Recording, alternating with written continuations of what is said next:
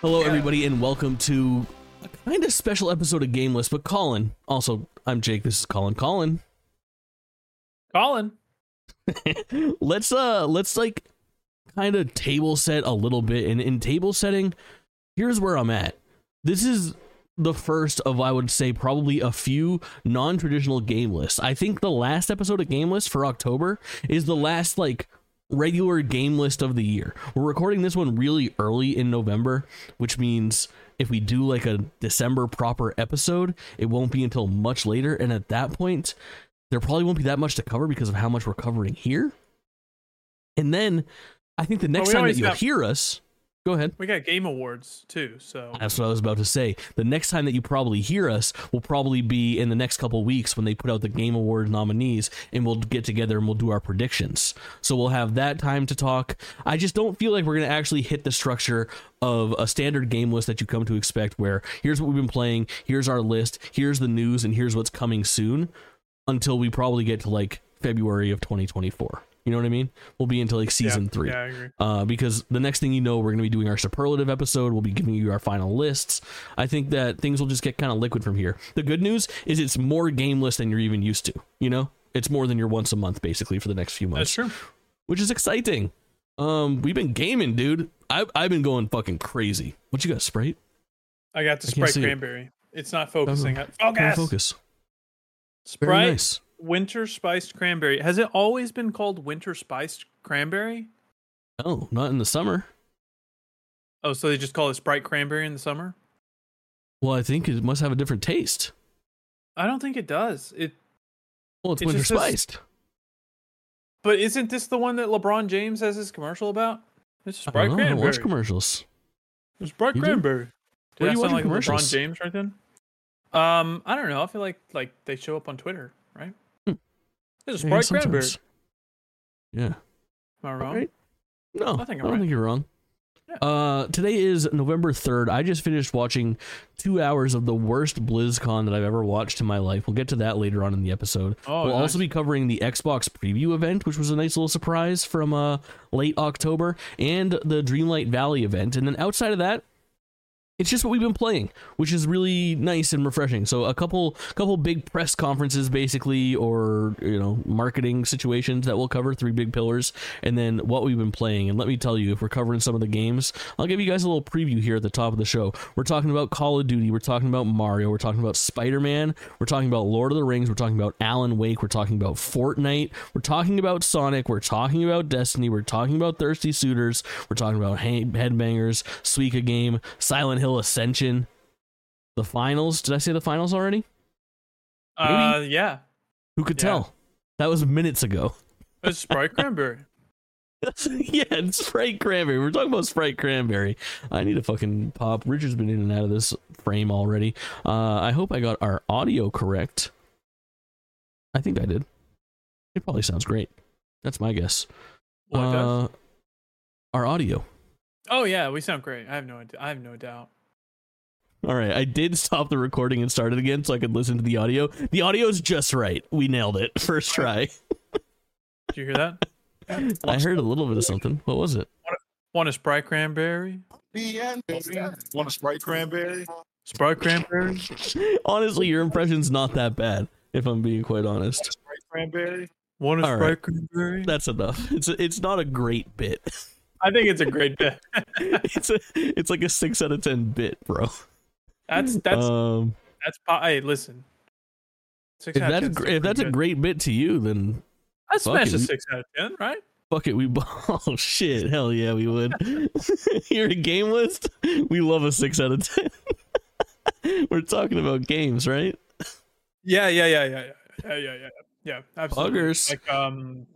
Like Sonic Superstars, that sounds like a 6 out of 10. I fucking hate you.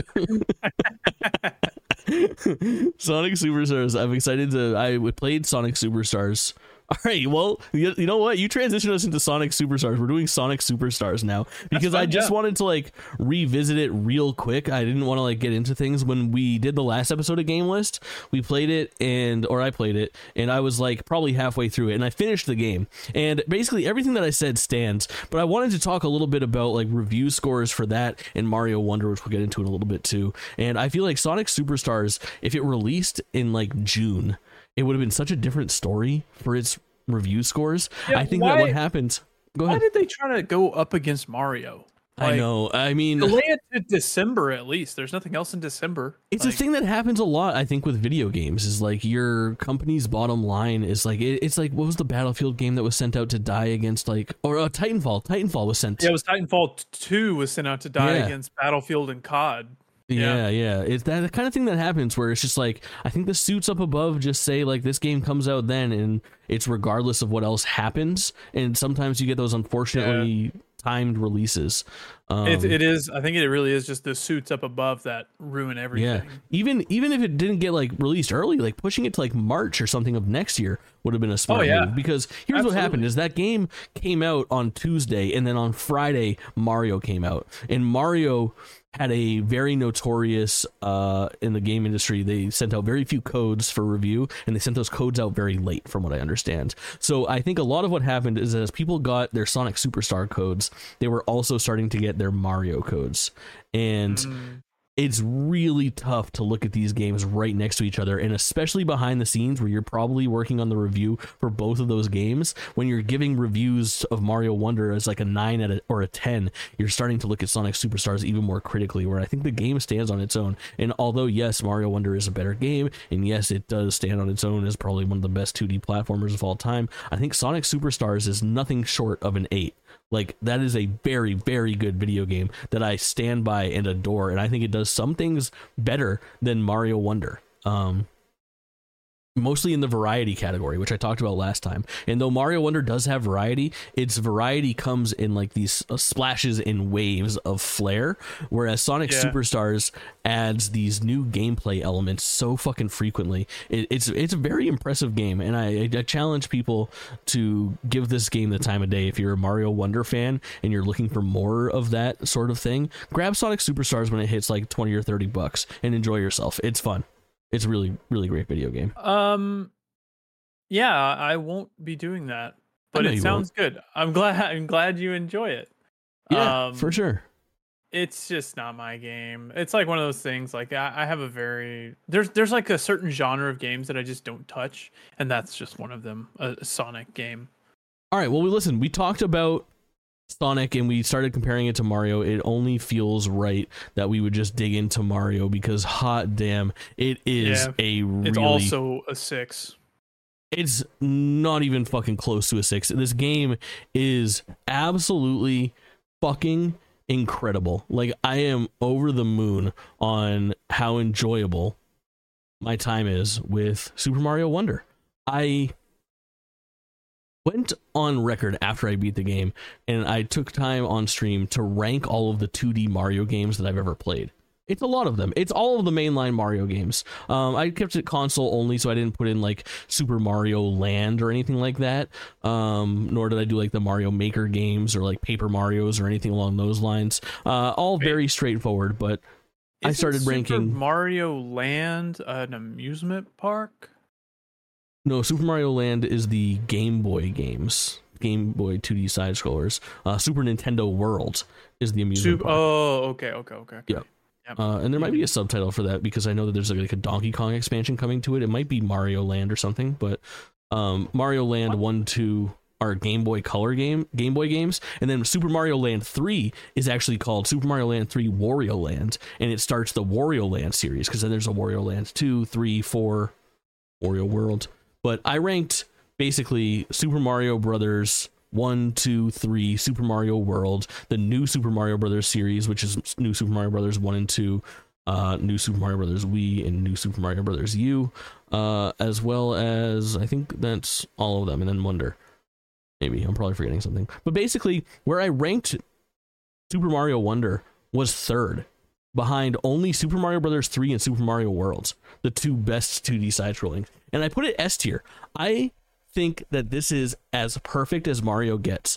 And the big apprehension going into Super Mario Wonder was this doesn't look like a gigantic step up in, I don't know, transition from the new Super Mario Brothers series. Like, the games do look strikingly similar, but its introduction of the Wonder Flower and its new art style, which on the surface doesn't look that good until you see it in motion, is actually really, really impressive. There is something about this game, I've heard other reviewers say this, and I think I stand by it as well, about how this is the 2D Mario game for 3D Mario fans. One of the biggest things that they did differently versus every other Mario Brothers game is they eliminated the timer completely. So there's a bigger emphasis on spending time in the levels and finding secrets, which is really interesting. You can also talk to like the replayability of this game, which I also think is extremely impressive, in that there is no longer differences in the characters that you play as, for the most part. So if you play as like Peach, Daisy, Mario, Luigi, either of the Toads, or somebody. Oh, fake fan! You can't even remember their name. Oh my god! One more character I'm forgetting. I'm gonna make me feel Mario. Foolish, I think.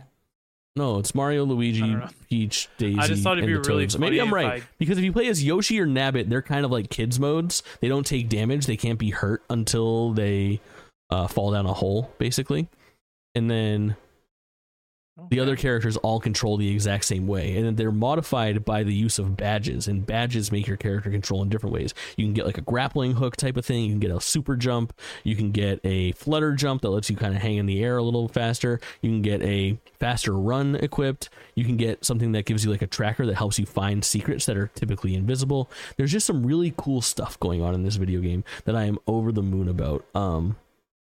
There's puzzle levels, which I would say are like the only miss sometimes for me. They're a lot slower. You go in and you're kind of just looking for a needle in a haystack to try to progress. You're kind of collecting like 5 little MacGuffins to continue on, but nonetheless doesn't take away from the experience. Obviously, the biggest thing is the fucking elephant transformation. I think is quintessential Mario shit, man. What? Why are you fucking poo-pooing? Audio listeners, the face Kaulin made when I said Elephant Mario was so disrespectful. What? I just think Elephant Mario sounds like the most boring thing ever. Like, Mario turns into an elephant. Okay, I don't care. It's cool. Wowie zowie. No, it's Wowie zowie. Say it. No. Wowie zowie. No. Sprite Cranberry. Sprite Cranberry. Say wowie zowie like that. Do it. There. Wowie zowie. See, look, that's a team player right there.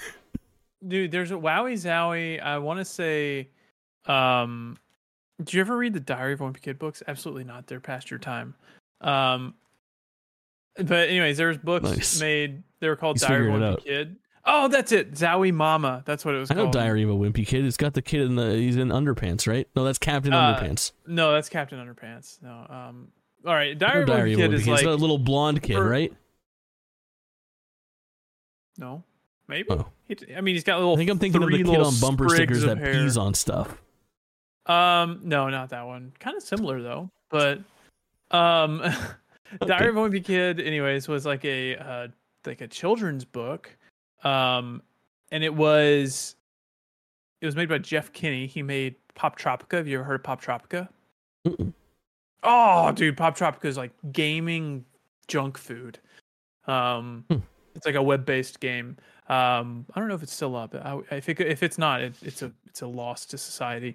But Diary of a Wimpy Kid, one of his friends or whatever, they made like a little comic series within the book, and it was called Zoe Mama, and it was just these terrible jokes, and they go Zoe, and it reminds me of Wowie Zowie. Yeah, I like it. Yeah, so Mario Wonder is a fucking treat, man. I can't recommend it enough. I can't recommend it to people with kids, people that play games with their families, people that play games with non-traditional gamers, like a significant other of some sort. And I just think it is so pure, and it's Mario to its core. Go ahead. Well, this is, I assume that this game is also up for use with like the little tickets or tokens or whatever. Mm-hmm. Yeah. I still have one of those that I need to use. Oh, yeah.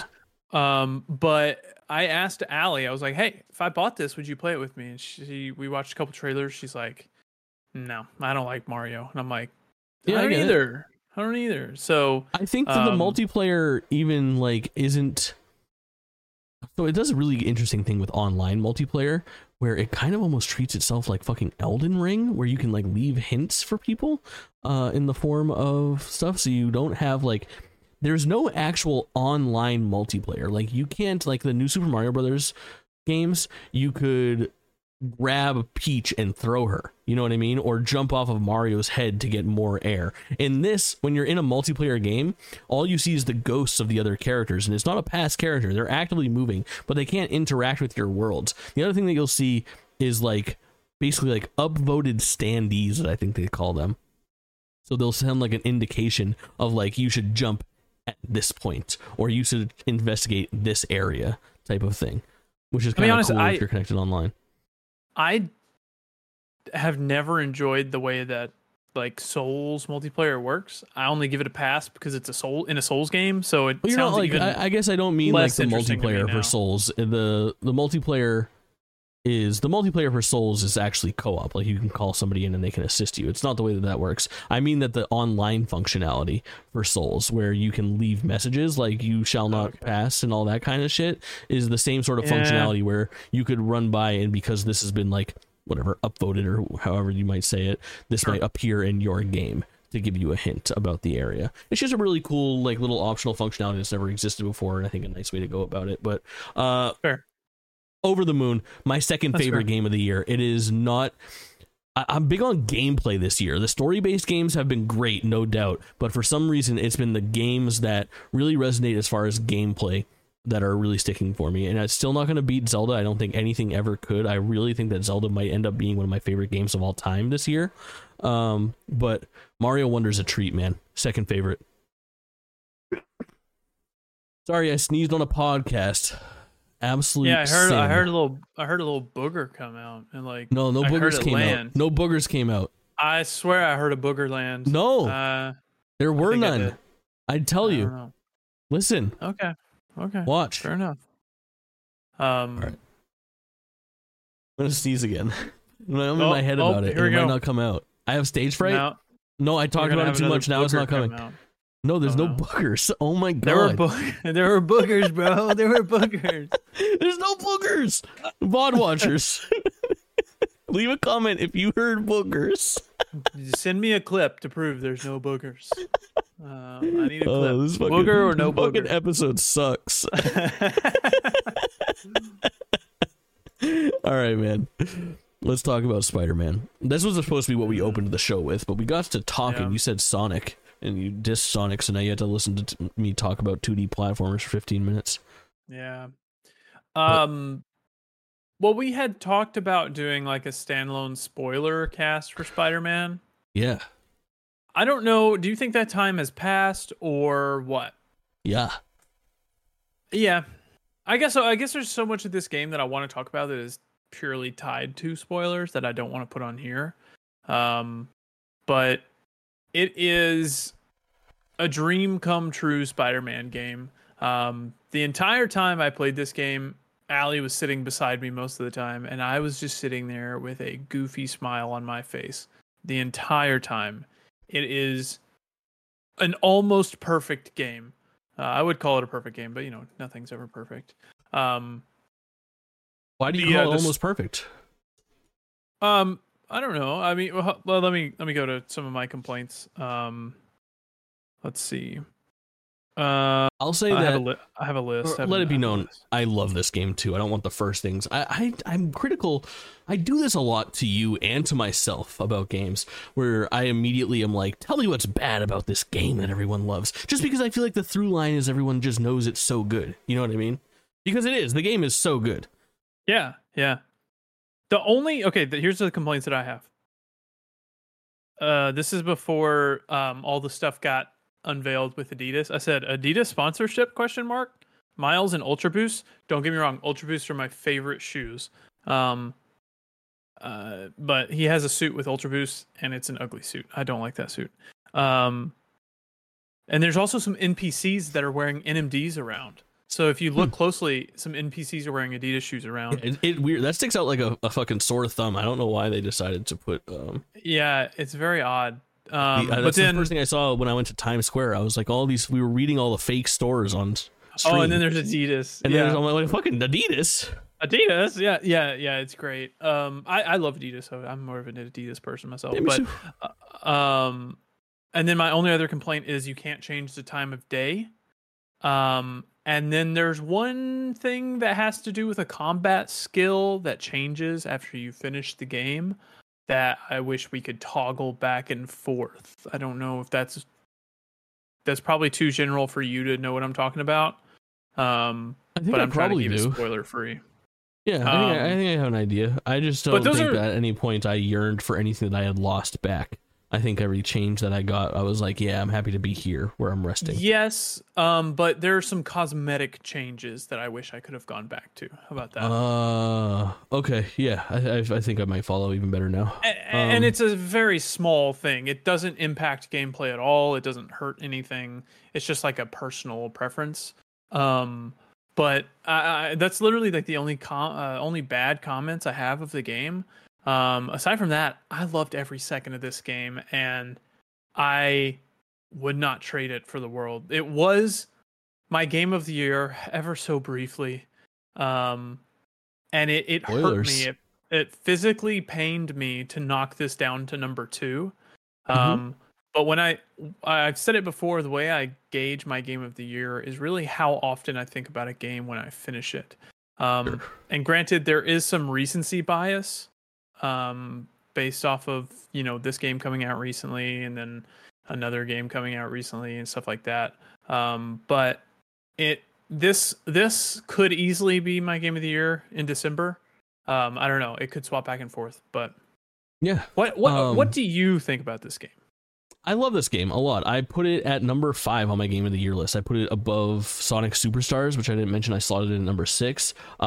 Street Fighter 6 got a big push backwards. That game was at number 3 or 4 last time. So I ended up slotting Sonic Superstars, Spider-Man 2, and Mario Wonder all above Street Fighter 6, and it dropped to that bottom half of my top 10. I liked it more than... It's my favorite of the triple A kind of story action open worldy game, and there's a lot of those kind of games on my list this year. So Spider-Man 2 is higher up than I would put it it's closest in the stuff that I think that it matches the most is Assassin's Creed Mirage and Hogwarts Legacy, and I like it more than both of those games. I think this game does a lot right. I also think it plays it very safe as well. It's a little bit of a video game by numbers. What do you mean by that?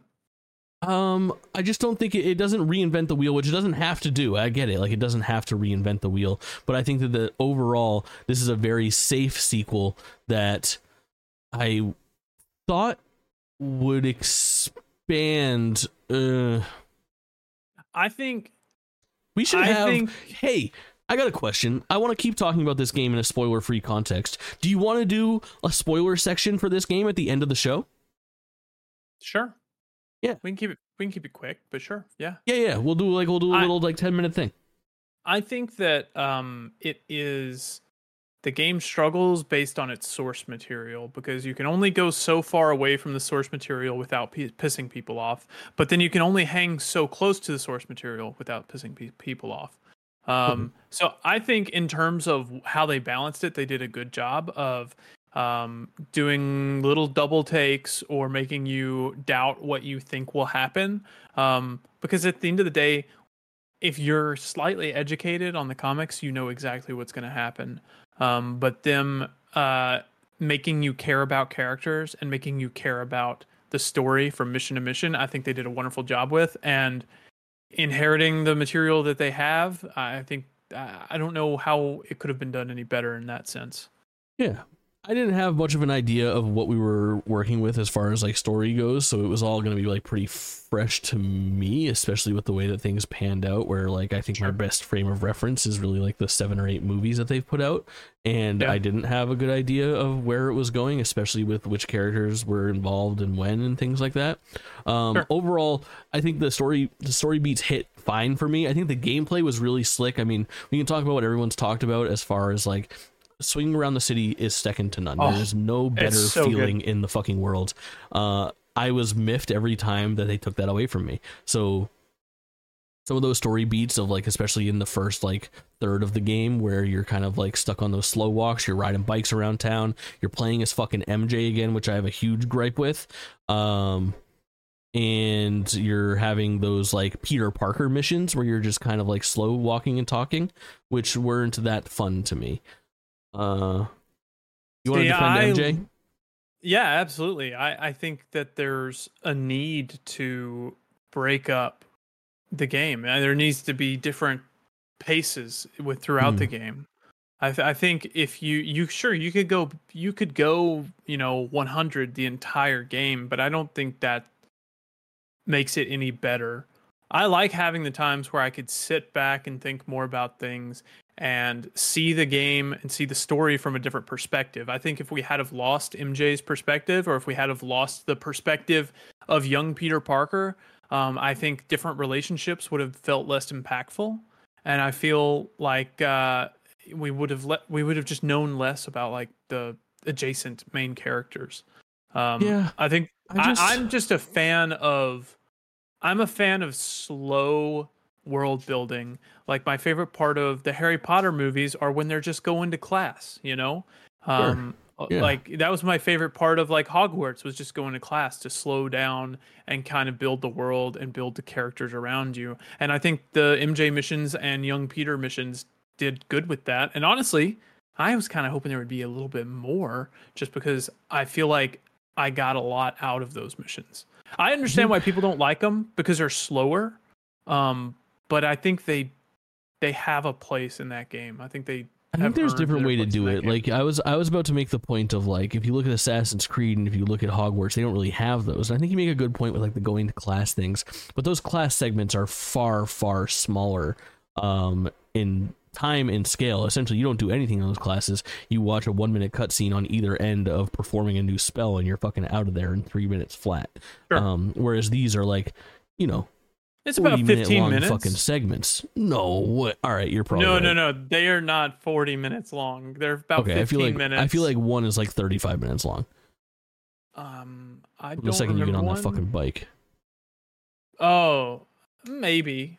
Yeah, maybe. But I feel like that one. I feel like that one deserved the time. Yeah, and then the thing with the really MJ thing is like, and I was right too. I talked about this on stream. I talked about this with you before it was kind of confirmed to me, and then I watched like a spoiler cast where the game director said the same thing, where I was like, the MJ missions this time around felt like a prideful move, where like the feedback was so received of like, we don't like the MJ missions, and he was like, oh yeah, well I'm going to show you how to do good MJ missions then. And that is indeed what they did. Like the message was received, and like he's like, the game director was saying like, I could have just taken them out, but we wanted to show that we could have good MJ missions, and I think you still didn't fucking hit the mark. I found those to be weird and out of place, and she was oddly overpowered as well. Like if you like, it's a strange thing.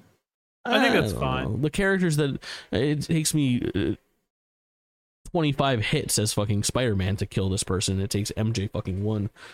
Yeah, but I mean, I don't really care because it's a comic book. Yeah, I know. I mean, we're swinging around the city. I don't really. Yeah. I get it.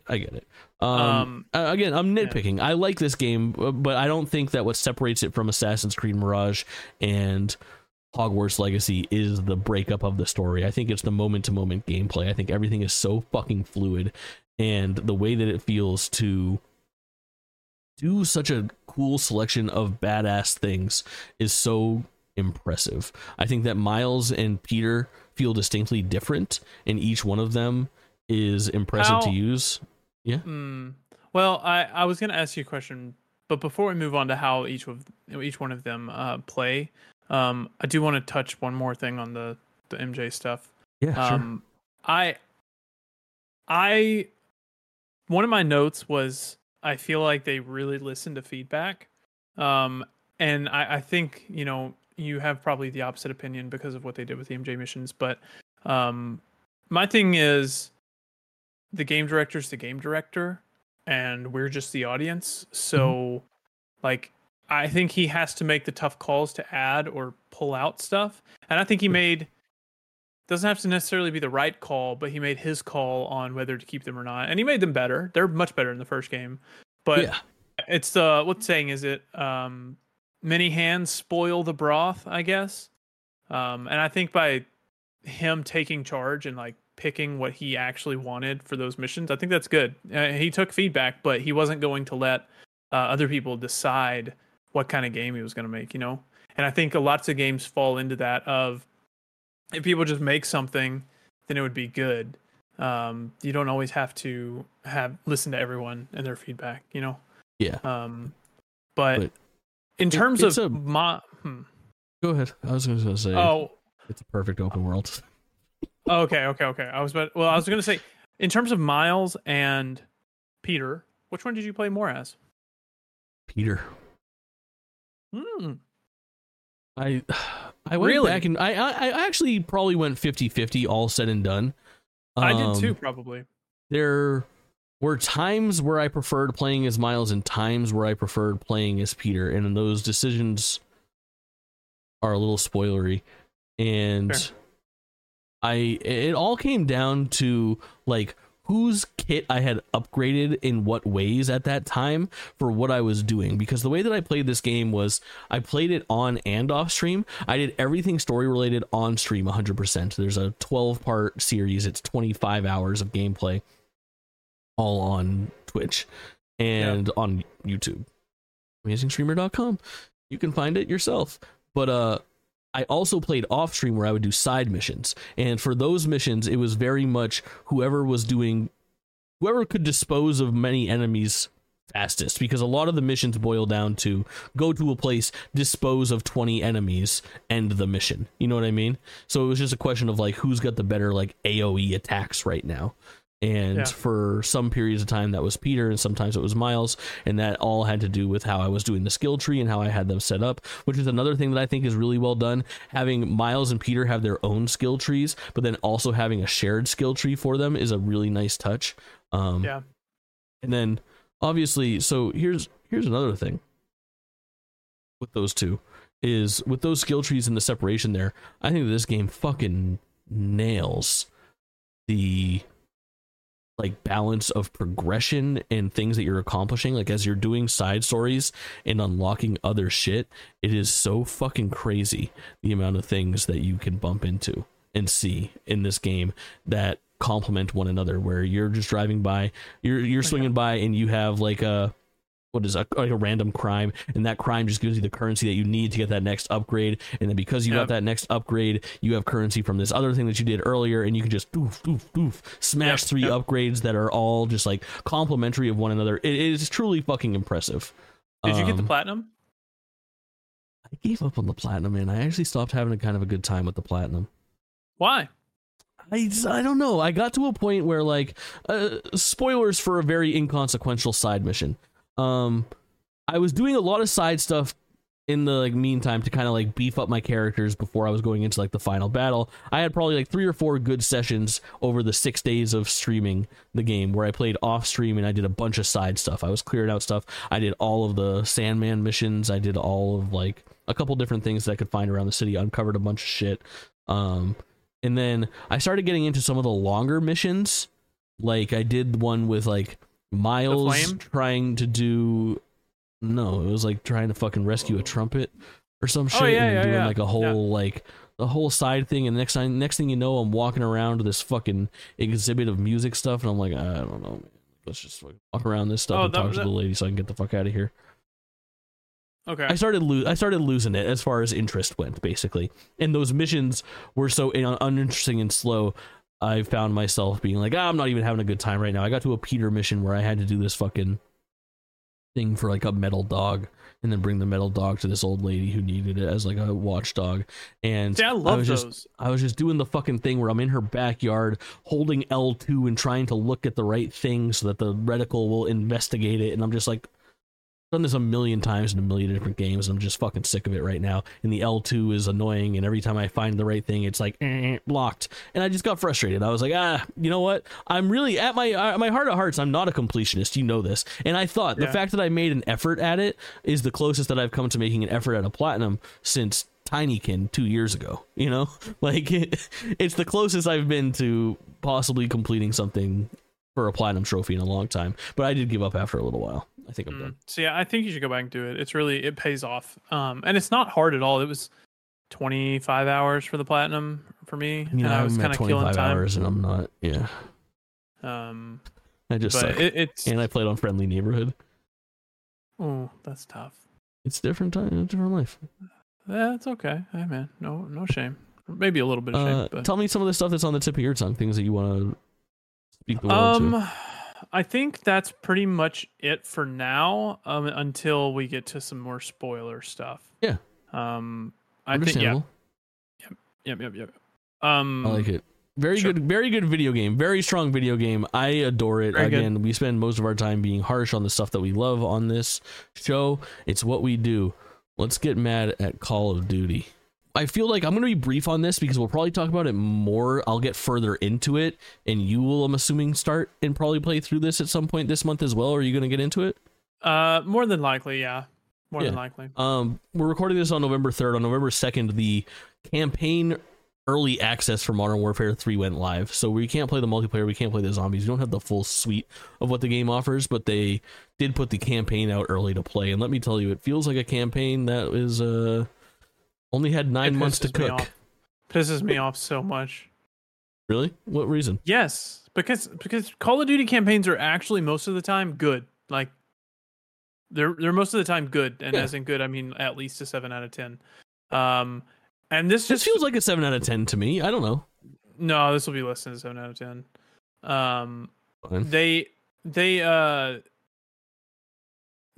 So this was originally a DLC.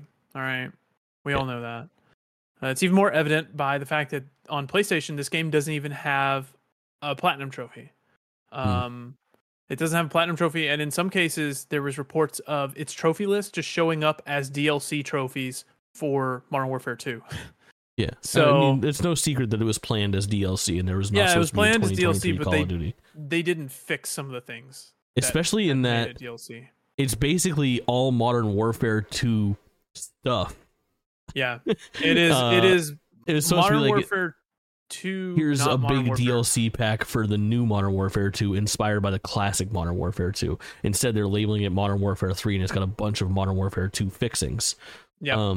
I think the biggest folly that they have so far is that with it being such a lackluster campaign, it's interesting that this year of all years, they decided to make a pre-order bonus be early access to the campaign.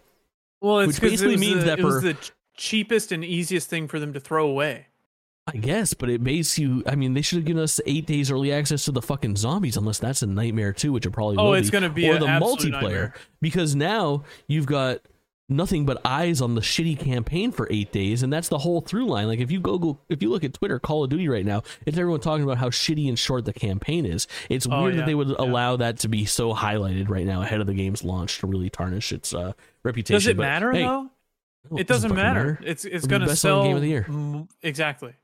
Yeah. It's just so annoying. I haven't played a Call of Duty campaign in forever. I'm just into streaming playthroughs right now, so I'm going for it. You know what? You came in my chat and you said, "Hey, I'm playing Call of Duty campaign for the first time since Infinite Warfare or Advanced Warfare. Are you happy?" And I'm like, "Hell no! Why are you playing the third campaign of a trilogy at first?" Bro, the fucking story doesn't matter. I'm not over here like, I don't think I'm getting the full picture because I don't know who Captain Price is. Nobody's saying that. Do you know who Farah is? I know who Farah is. She's the badass with the knife. But you don't know her from the other two games. Oh yeah, tell me about Farah. Tell me the Farah stuff that I missed from the other two games that are really gonna make me think about her differently. Farah's had a tough life. She's had to do some things that you would hope that no one would have to go through. And her family got murdered in front of her. Oh my god! Yeah. If you would have asked me, do you think Farah's family got killed in front of her? Yes or no? I would have said yes 1,000 times. She had to kill a man when she was 5 years old. Oh my god, unreal. So she's really PTSD messed up, dog. Little twisted fucking killer. Poor Farah, man. Or Call of Duty soon. We'll get to it. Yeah. Another one that I'm still just scratching the surface on. I'm about 2 hours into Thirsty Suitors, and I'm really digging it. I had a really nice time streaming this on day one. I streamed it right when it went live at 1 p.m. on Game Pass. This is a Game Pass game, and my viewer count. Listen, I usually stream to on a good day is 12 viewers for me. You know what I mean? Which is nice. It's great that I have 12 people that are actively chatting. I had somebody come in, I got a follow, and then I have this first time chatter, and then all of a sudden my fucking view count spikes to like 20 people. And I was like, how'd you find the stream? And I always make the same joke on stream where I go, oh, are you clicking through the bald category? Because I tag myself as bald on Twitch. And that's never the answer. They come from the category of the game that I'm in. That's how you find people on Twitch. And he was like, no, I found you in Slack. I was like, oh, in Slack? I go, like, for work? What do you do? Obviously, he works on the fucking game.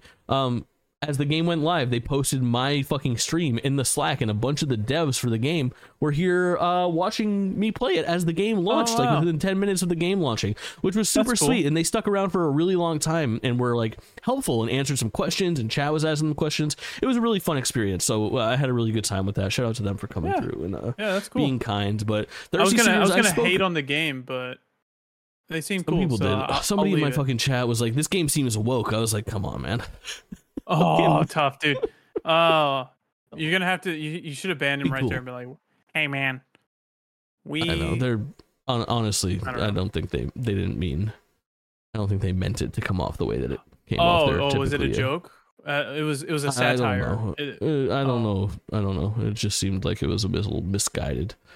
Well, let me talk about this game a little bit, because I spoke very highly about its demo, and it has a great fucking demo, no doubt. And the full version of the game is good, but I'm finding a couple inconsistencies. So one of the things that I've run into really, like, this is like a good example of like where I think, like, I don't know if this is like a QA type thing that had to be caught or something like that, but like it's got this, like, if you don't know what the premise of this game is, let me do you a service and explain. This is a game that is one part skateboarding game, one part visual novel, I guess, like one part, 2 parts, I would say, turn-based RPG. And the turn-based RPG mechanics are deeper than you might think. It's got a really cool system where you can like taunt using essentially an element, and then that will enhance the skills of an element. But it's all wrapped around the story of a girl who just got out of a relationship, moves back to her hometown, and you are fighting off suitors, thirsty suitors. Some of them are exes from your past, and others are like random people. So the random battles that you have are match-made people from your grandmother. Your grandmother is sending you these random people that she's found for you to date, and that's your random battles, and they are always given to you by these like gift boxes. So if you go to this gift box, you have a chance. It's a RNG roll to see if you're going to have a random battle or if you're going to get a gift. And I don't know what the fucking percentage is, but I've gone to 10 of these things, and I've only gotten a random gift once, and it was like $50. I make $50 every fight that I'm in. So I think there's like some issues with like the RNG there. I guess there should have been like a mercy timer or something. Just had some issues with the pacing of the game, in that some of the battles feel very long-winded, and there's quite a few of them if you're trying to do everything. And I don't know if that's like artificially trying to pad the length of your game or whatnot, because it seems like there's plenty going on outside of it as well. Really slick writing, super fucking fun, a style that's absolutely to die for. I want to talk about this game more. I think it's cool, man. I think it's gonna end up on my game of the year list, though. Like I'm really feeling it so far. All right, devs, if you're watching this, please leave. Are you only saying this because they showed up in your chat? No, fuck no. We're about to talk about a game that I was sponsored for. I'm gonna shit all over it. This game doesn't look like a me game. Well, honestly, it kind of does look like a me game in some ways. It doesn't look like a not you game. But I don't know. I saw some like skateboarding thing in it, and honestly, any game that has a skateboard in it instantly turns me off. Really? I'm not a skateboarding person. Huh. Yeah, I don't know what it is. I wasn't raised around skateboards and stuff. It's not a very like difficult thing. The skateboarding is very much like kind of like a tacked on functionality. It's not a very deep system or anything like that. Or I did hear do. Greg Miller kind of say like the skateboarding thing was the worst part too. So yeah, it's just kind of like a spices things up a little bit. It's not bad. It's just not very deep, I guess. Is fair enough. With the skateboarding, that's fair. Kind of clunky controls wise, but almost like intentionally so. But I don't know. Okay. I dig it. I had a fun time playing this game, and I'm going to continue. It's a full playthrough. I have VODs up on my channel. Having a good time with it so far. That's for sure. Nice. Loving Thirsty Suitors. Let's move on to. Are you ready? Are you for Alan ready? Wake? Oh, yes, sir. Yes, sir. All right. Tell me what you know about Alan Wake. I know a lot about Alan Wake. I know a lot about the Remedyverse and the connected universes. I played Alan Wake 1 the day that it came out on the Xbox 360. I checked out American Nightmare when it came out on Xbox Live Arcade. I played the first hour or two of Control. I played Quantum Break. I played Max Payne 1 and 2 and 3 to completion. You haven't played Max Payne ever, huh? No. I'm going to wait till the remakes. I think you would like those. Yeah, assuming that those remakes are really faithful, I'd say yes. But I think if you ever wanted to do a really quick series on YouTube, 5 streams of Max Payne 1, you would have a really good time. Those games hold the fuck up.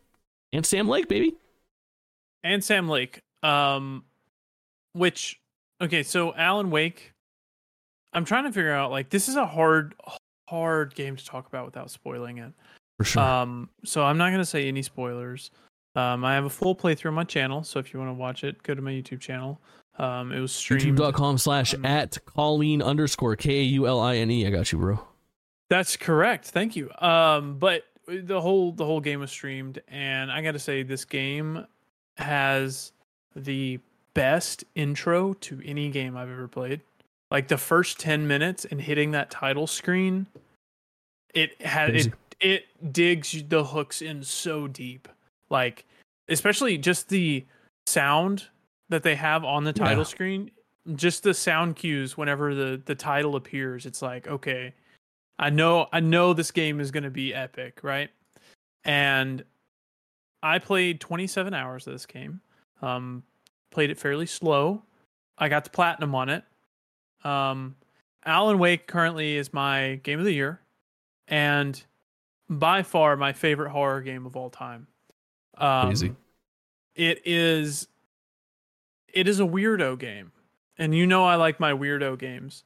And this game, it's got you sitting there. It's got you thinking. There are so many different ways that it could go, because pretty much the concept of Alan Wake is you're a writer, and your writing changes reality. But there are certain rules and constraints and issues that cause it to be horror. And there's a lot of characters that interact, and it's a very deep concept. But you play Saga Anderson, who's a new character to the story. So they say, hey, if you don't want to play Alan Wake 1, you don't have to. You can hop in here. I disagree with that. Play Alan Wake 1. I have a full playthrough on my channel. If you don't want to, you can watch it. Play Alan Wake 1. Play Control. Play Control's DLC. Play Alan Wake American Nightmare. And then play Alan Wake 2. Is that it for the... So I think that the Remedy connected, the RC... What are they calling it? What's the RCU? Word? RCU, Remedy Connected Universe. Yeah. It includes those... Yes. It's Alan Wake 1, American Nightmare 2. Yep. And then the Control and all of its DLCs, and all of Alan Wake's DLCs, obviously. And then not Quantum Break? Not necessarily, no. Quantum Break is a Microsoft IP. Got it. But I've heard it's not going to hurt to play that. And I think from also what I've heard, it wouldn't hurt to play Max Payne 1 and 2 as well. It also would not hurt to play those. Which is super interesting. Those are tertiary knowledge. I wouldn't even call that adjacent. But there are Easter eggs that they... Tertiary knowledge. What a fucking king. There are Easter eggs in Quantum Break about Alan Wake 2. There are Easter eggs in Quantum Break that didn't pay off until Alan Wake 2. And there are Easter eggs in Alan Wake 2 about Quantum Break and about Control. There are mentions of the redheaded girl. The FBC, the Federal Bureau of Control, plays a big part in Alan Wake 2. And if you played Control and you paid attention, Bright Falls is mentioned repeatedly in Control about being an altered world event area or whatnot. It's a very deeply interwoven universe, but they do it in a very tailored manner, I guess. It's not just them dumping stuff everywhere. Yeah, I was going to say absorbable. It's absorbable, and everything in this game is very intentional. I've said it multiple times while streaming it. I played Alan Wake 1 right before I played Alan Wake 2, and I am so thankful that they had to wait 13 years to make this game, because this game would not be what it is now if it hadn't had 13 years of technology behind it and 13 years of writing and rewriting the script. This is the most mental game I've ever played, and it constantly has you second guessing. And many of the puzzle mechanics involve switching things very quickly, very much like the Titanfall 2 mission, kind of, where you press a button and you go to the other universe or whatever. You do that to solve certain puzzles here in similar ways. I think it's used much better than Titanfall 2, and it has to do with switching lights on and off. So you'll switch a light on, and then your environment will change like instantly. Like there's no loading, nothing. It's just no animation, just instantly. And those puzzles are wonderful. And you have two protagonists. So you have Alan Wake, who's stuck in the dark place, which is most similarly related to like the Upside Down in Stranger Things. But it's a much more conceptual area than the Upside Down. And he's trapped there with he's trapped in the dark place with the dark presence, and the dark presence feeds off of creativity. So Alan Wake is a writer who is creative, and the dark presence is manipulating him into writing an exit for it. So the dark presence wants to enter the real world and take over. So good hook. Yeah, it's great. And then Saga is on the other side investigating cult murders and how that involves Alan Wake. This game has like 4 maps that none of them are very big, but it reuses the map in a extremely engaging manner.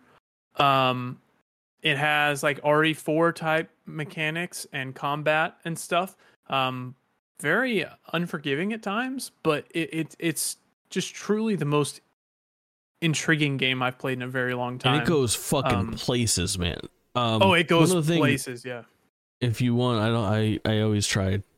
You and I both are like, we each play things that the other one doesn't play a lot, so we end up having these sections where like one of us has to talk for a long time. And I actually can add just a little bit to this conversation, despite not having played it. Is that like you were saying about?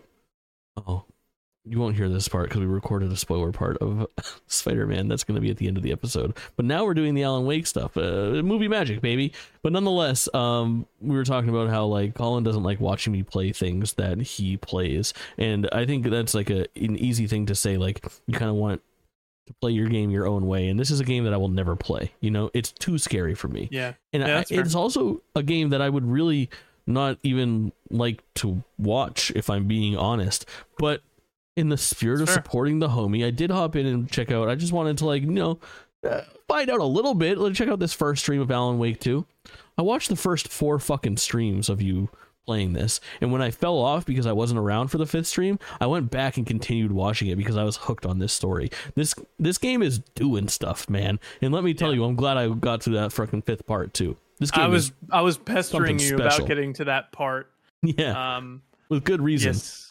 Yes. Game goes so crazy. you never made it to the ashtray maze in Control, but those parts are very similar in their themes and delivery. So it's just, this game goes places and does things, and just like Alan Wake, not remastered, technically remastered, but just like how Alan Wake is campy, the original, this is also campy, but it does it in such a perfect manner. It doesn't make it feel cheap or anything. This feels like this is like one of the highest production value games I've ever played. You haven't seen Twin Peaks? No, that's on my list now. And you haven't seen True Detective? No, that's also on my list. Yeah. Detective Season 1 is probably my favorite standalone season of a TV show ever. Maybe like Game of Thrones Season 4. I don't know. Season 4's fire. Yeah. Good shit. Yeah. True Detective Season 1 is like a fucking 10-hour movie, man, and it is so fucking good. You gotta check it out sometime. The detective board in this game with Saga is really fun. Putting all the clues together on the board. Yeah. Outer Wild really style. Low. Yeah, kind of. It's really low effort, but it's good. It works. It does the job. It's nice having that visual aid. I think that's fine. Yeah, absolutely. I can't recommend Alan Wake 2 enough. In fact, I have gone back and reinstalled Control, and I'm probably gonna play that soon. Yeah. Where do you stand on like asking somebody like that? You're calling this your game of the year, and I think the vast majority of people, if you're being honest, haven't played Alan Wake 1 and wouldn't be able to. It's a tough sell to be like, you should go play these other 2.5 games of varying degrees of replayability and keeping up with the times. Can you jump in fresh and have a good time? I would say there's like 3 paths. If you want to go all the way, go all the way. Play Alan Wake 1, Alan Wake American Nightmare, Control, and then all its DLC, and then hop in Alan Wake 2. What I did is I played Alan Wake 1. It was a PS Plus game not long ago, so a lot of people will have it. Play Alan Wake 1, watch a video about Control stuff, watch a video about Alan Wake 1 DLC stuff if you want. That's what I did. Yeah. And then jump into Alan Wake 2. And that worked perfectly. I bet there's a great like 13-minute video from Joe Schmo that's called like, watch this before you play Alan Wake 2. That tells you everything you need to fucking know. There's a good GameSpot one, I think. But then that's I guess the third route is just watch a couple videos and then you'll catch yourself up. And then you're good to hop in Alan Wake 2. Although Alan Wake 1 is worth playing, I would say. It's about 10 hours. It's not very long, and you can run through it really easily. I put it on the lowest difficulty and just ran through it and had a great time with it. But Alan Wake 2 goes places and does things that I will think about for a very long time. Alan Wake, baby. Game of the year. Probably the stick. I mean, what else is on your docket? Fucking Call of Duty? The only other games that I'm probably going to play that come out this year are going to be Call of Duty and Avatar, but those aren't going to pass it. Spider-Man could easily go back to number 1. It just depends on the day, honestly. Yeah. But yeah. I've thought, in your method of like how much have I thought about this game, I can't imagine. I haven't even played Alan Wake 2, and I played all the way through Spider-Man, and I think about Alan Wake 2 more than I think about Spider-Man. Like, that's fair. I don't know. You know what I think about all the fucking time? Good game. I saw you playing this. It's just like Tetris. It's not like Tetris. It's kind of like Tetris. It's like it's a puzzle game, and you take these fruit and you combine the fruit to give you more space. So you just match like fruit, and you know. 2 cherries turn into a strawberry, and 2 strawberries turn into a lemon, and 2 lemons turn into a peach, and 2 peaches turn into a watermelon, so on and so forth. And you just go for a high score, and it doesn't seem that fun, but the way that the fruit stacks up, God, I don't know. I'm not going to sit here and just do like a 3-minute bit about why you should play Suika game. It's free on the computer. You can just go to suika.io or some shit like that. Just Google Suika game, and you can find it and play it. Or go to the eShop and spend the $3. You won't be disappointed if you like little puzzlers. I think that it's 1 part Tetris, 1 part Snood. You know what Snood is? Nope. Snood is 1999's hottest PC game. You have to install it from snood.com. It's just really, really good. Suika game. Really fun. And then... I'm playing it right now. We should do Suika game. We should do Suika game live sometime. We should do Suika game in this episode. You ready to watch me play Suika game? No. All right, cool. Headbangers. Let's talk about... You're on it. You're on it. You saw the slide change and you just took the bull by the horns. Headbangers. Do you know anything about this game? Yeah, it's like a party rhythm game, kind of. It's a rhythm royale. Rhythm Royale. Oh yeah, it's in the name. Duh. Okay. It is indeed. I'm kind of into this game. So first thing to note is that this is a Game Pass game, which is always very dope, and it is really, really simple in the way that it works. Like, I guess the closest thing that you could kind of equate it to is Fall Guys in like its visual aesthetic, but all of the things are like all the little mini games that you do on a round per round basis, which are all very straightforward. Like, you start off, it's 20 people, and then 10 people get eliminated, then 5 people get eliminated, and then at the end it's just whoever's the last person standing. Or I guess it starts with 30, then 15, then 10, then 5, or something along those lines. So you're doing little rhythm music games where you're trying to keep the beat, you're trying to tap at the right time, you're trying to do Simon Says, and everything has to be via button commands that pop up on your screen. It's a game that's much better played and not explained, if that makes sense, especially given that it's such like a musical video game to play, but it has a pretty unique style that's a lot less grating than I thought it would be, and it's kind of like Fall Guys. Do you find Fall Guys aesthetic like funny? No. Me either. This one, I think, kind of does it. I think it works. I think it's kind of funny. Like, it's not grating the same way that Fall Guys is. Like, it knows that it's fucking stupid, and Fall Guys doesn't know that it's stupid. You know what I mean? If that makes sense. You don't think Fall Guys knows that it's stupid? No, I don't think they do. Okay. Fair. I think they think they're cool. Maybe not. Yeah. I don't know.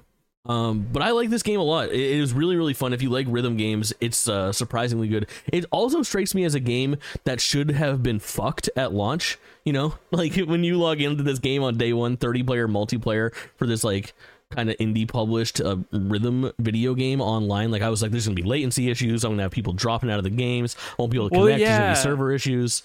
Yeah, it's flawless, dude. It's flawless. That's what I was wondering. It's like an online rhythm game's gotta be tough in terms of like syncing and stuff. No, it was truly no problem at all. I was really impressed with how well that game holds it down. Headbangers, if it interests you, I wouldn't poo at it. Just it's better than expected, which is more than I ever could have asked for. Now, sure, we need to talk about this absolute piece of shit, Silent Hill Ascension. Tell me what you know about this, dude. Hold on. I just want to take a step and say, what did I predict about this game? What did I? You know what? Yeah, what did you I say? are right. You are right. Yeah, you're right. You're right. I thought this was going to be really cool, and this is actually a fucking living nightmare. Yep. I think I should be able to bring up a pretty good video if you're watching the video version that will kind of show you what this game ends up being. If you don't know, or if you're listening, this is the GenVid developed interactive show game for Silent Hill. Episodic. It airs nightly at 9 p.m. It's a free to experience program, and this thing is just a nightmare. You play it from Ascension.com, or you download the app, and essentially it's like a low budget in-game series of cutscenes, basically, that you participate in, you watch happen, and then you vote on outcomes.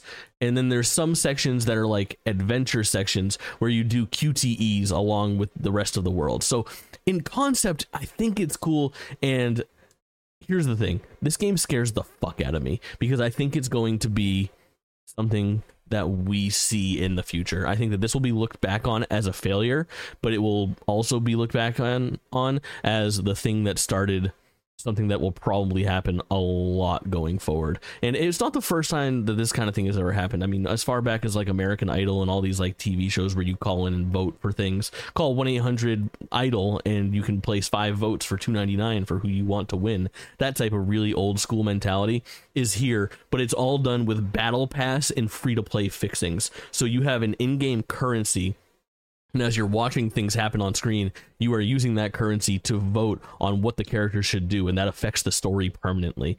There's also like an in-game chat, and there's emotes. There's a $20 fucking battle pass that gives you the ability to customize a character. $20 $20 battle pass, then you can buy the currency separately, not included from the battle pass, for $5, $10, or $20. What does your character even do? They're pre-rendered So here's what cutscenes. your character does: absolutely nothing unless you use your in-game currency to buy raffle tickets for cameos, because at certain points in the game, if your raffle ticket is drawn, your character will appear in the show. And by your character, I mean your created character that has no purpose outside of these potential cameos. There's also some supplemental like point and click adventure type bullshit going on where you have to like find the letters in a room and you're clicking around the room to open drawers and solve like really like rudimentary fucking flash game style puzzles and shit.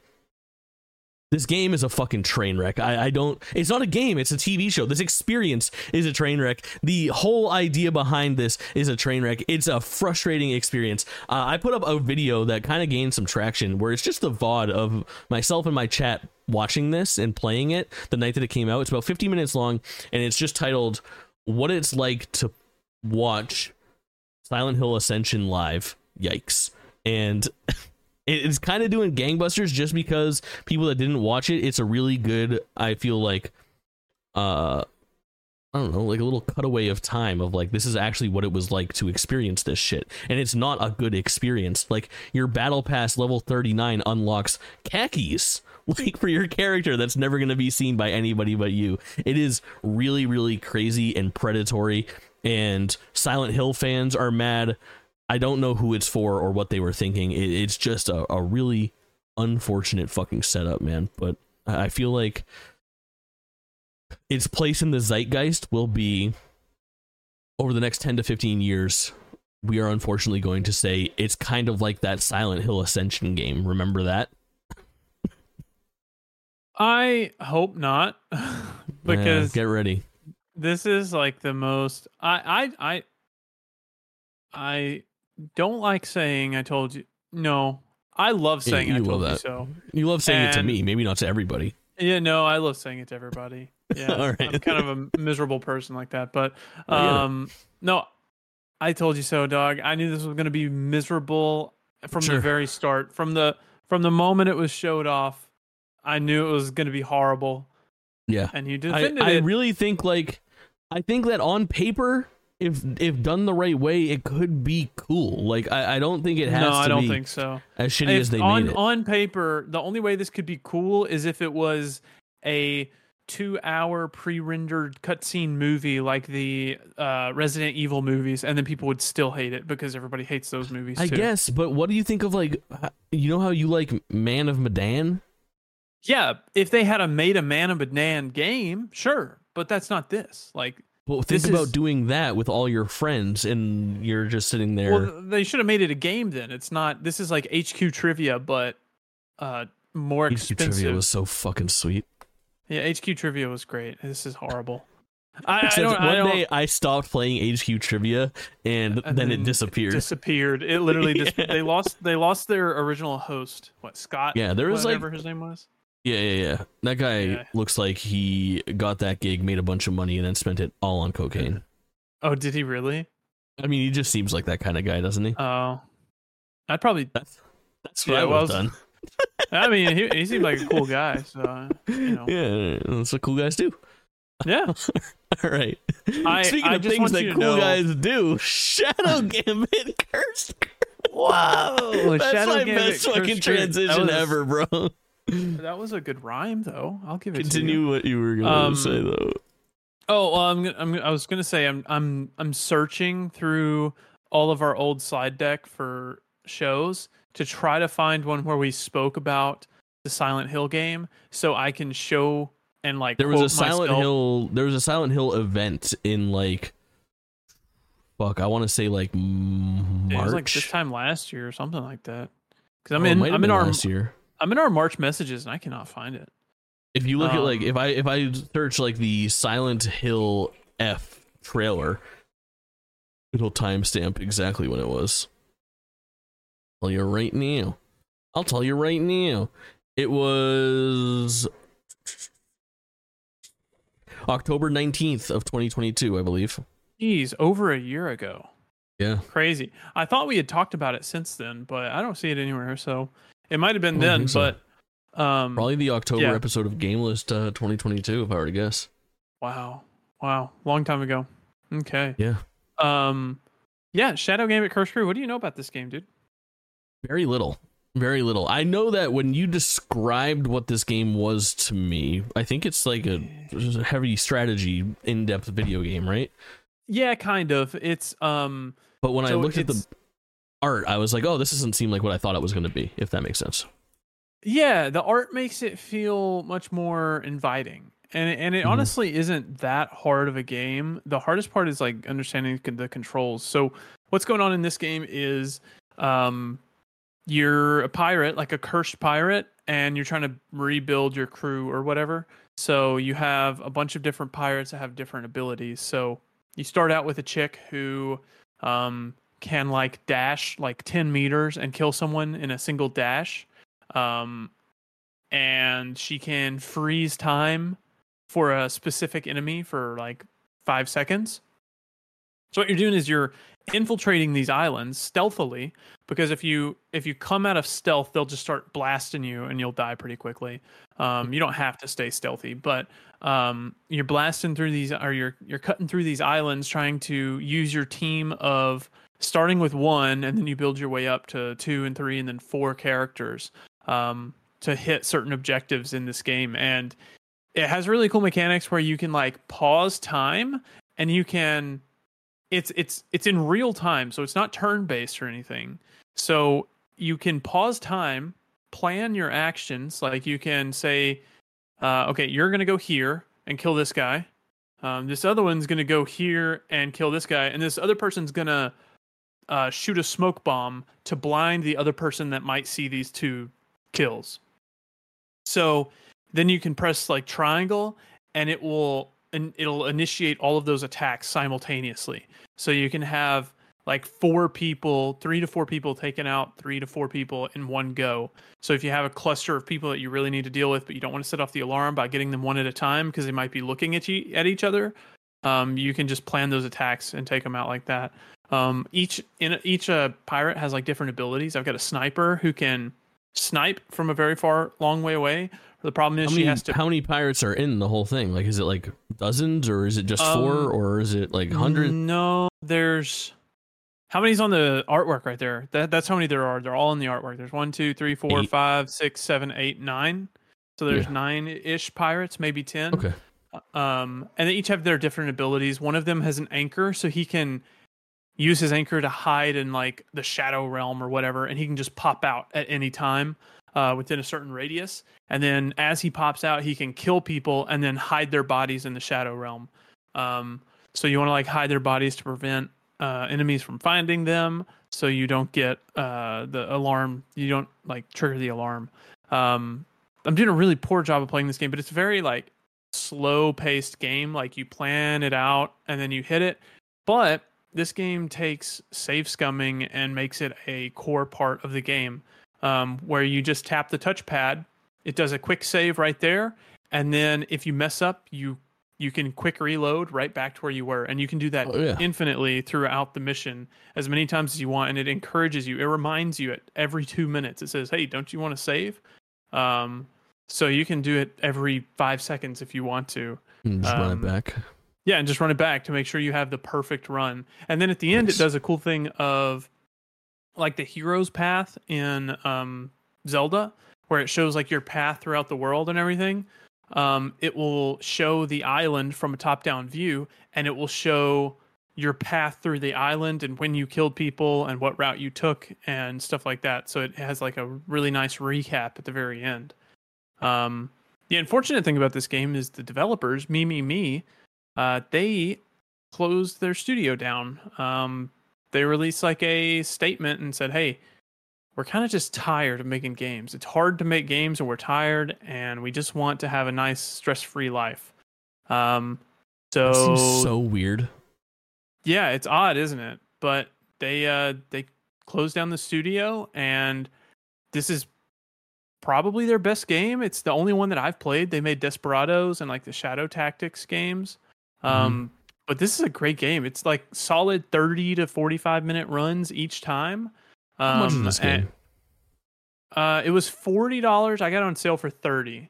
Okay. Yeah. And it's been worth every penny so far. I've had a wonderful time with it. Nice. Yeah. Shadow Gambit, The Cursed Crew. It's got great. A good name. It's got a good art style. It's got a bad name. It's got a good art style, though.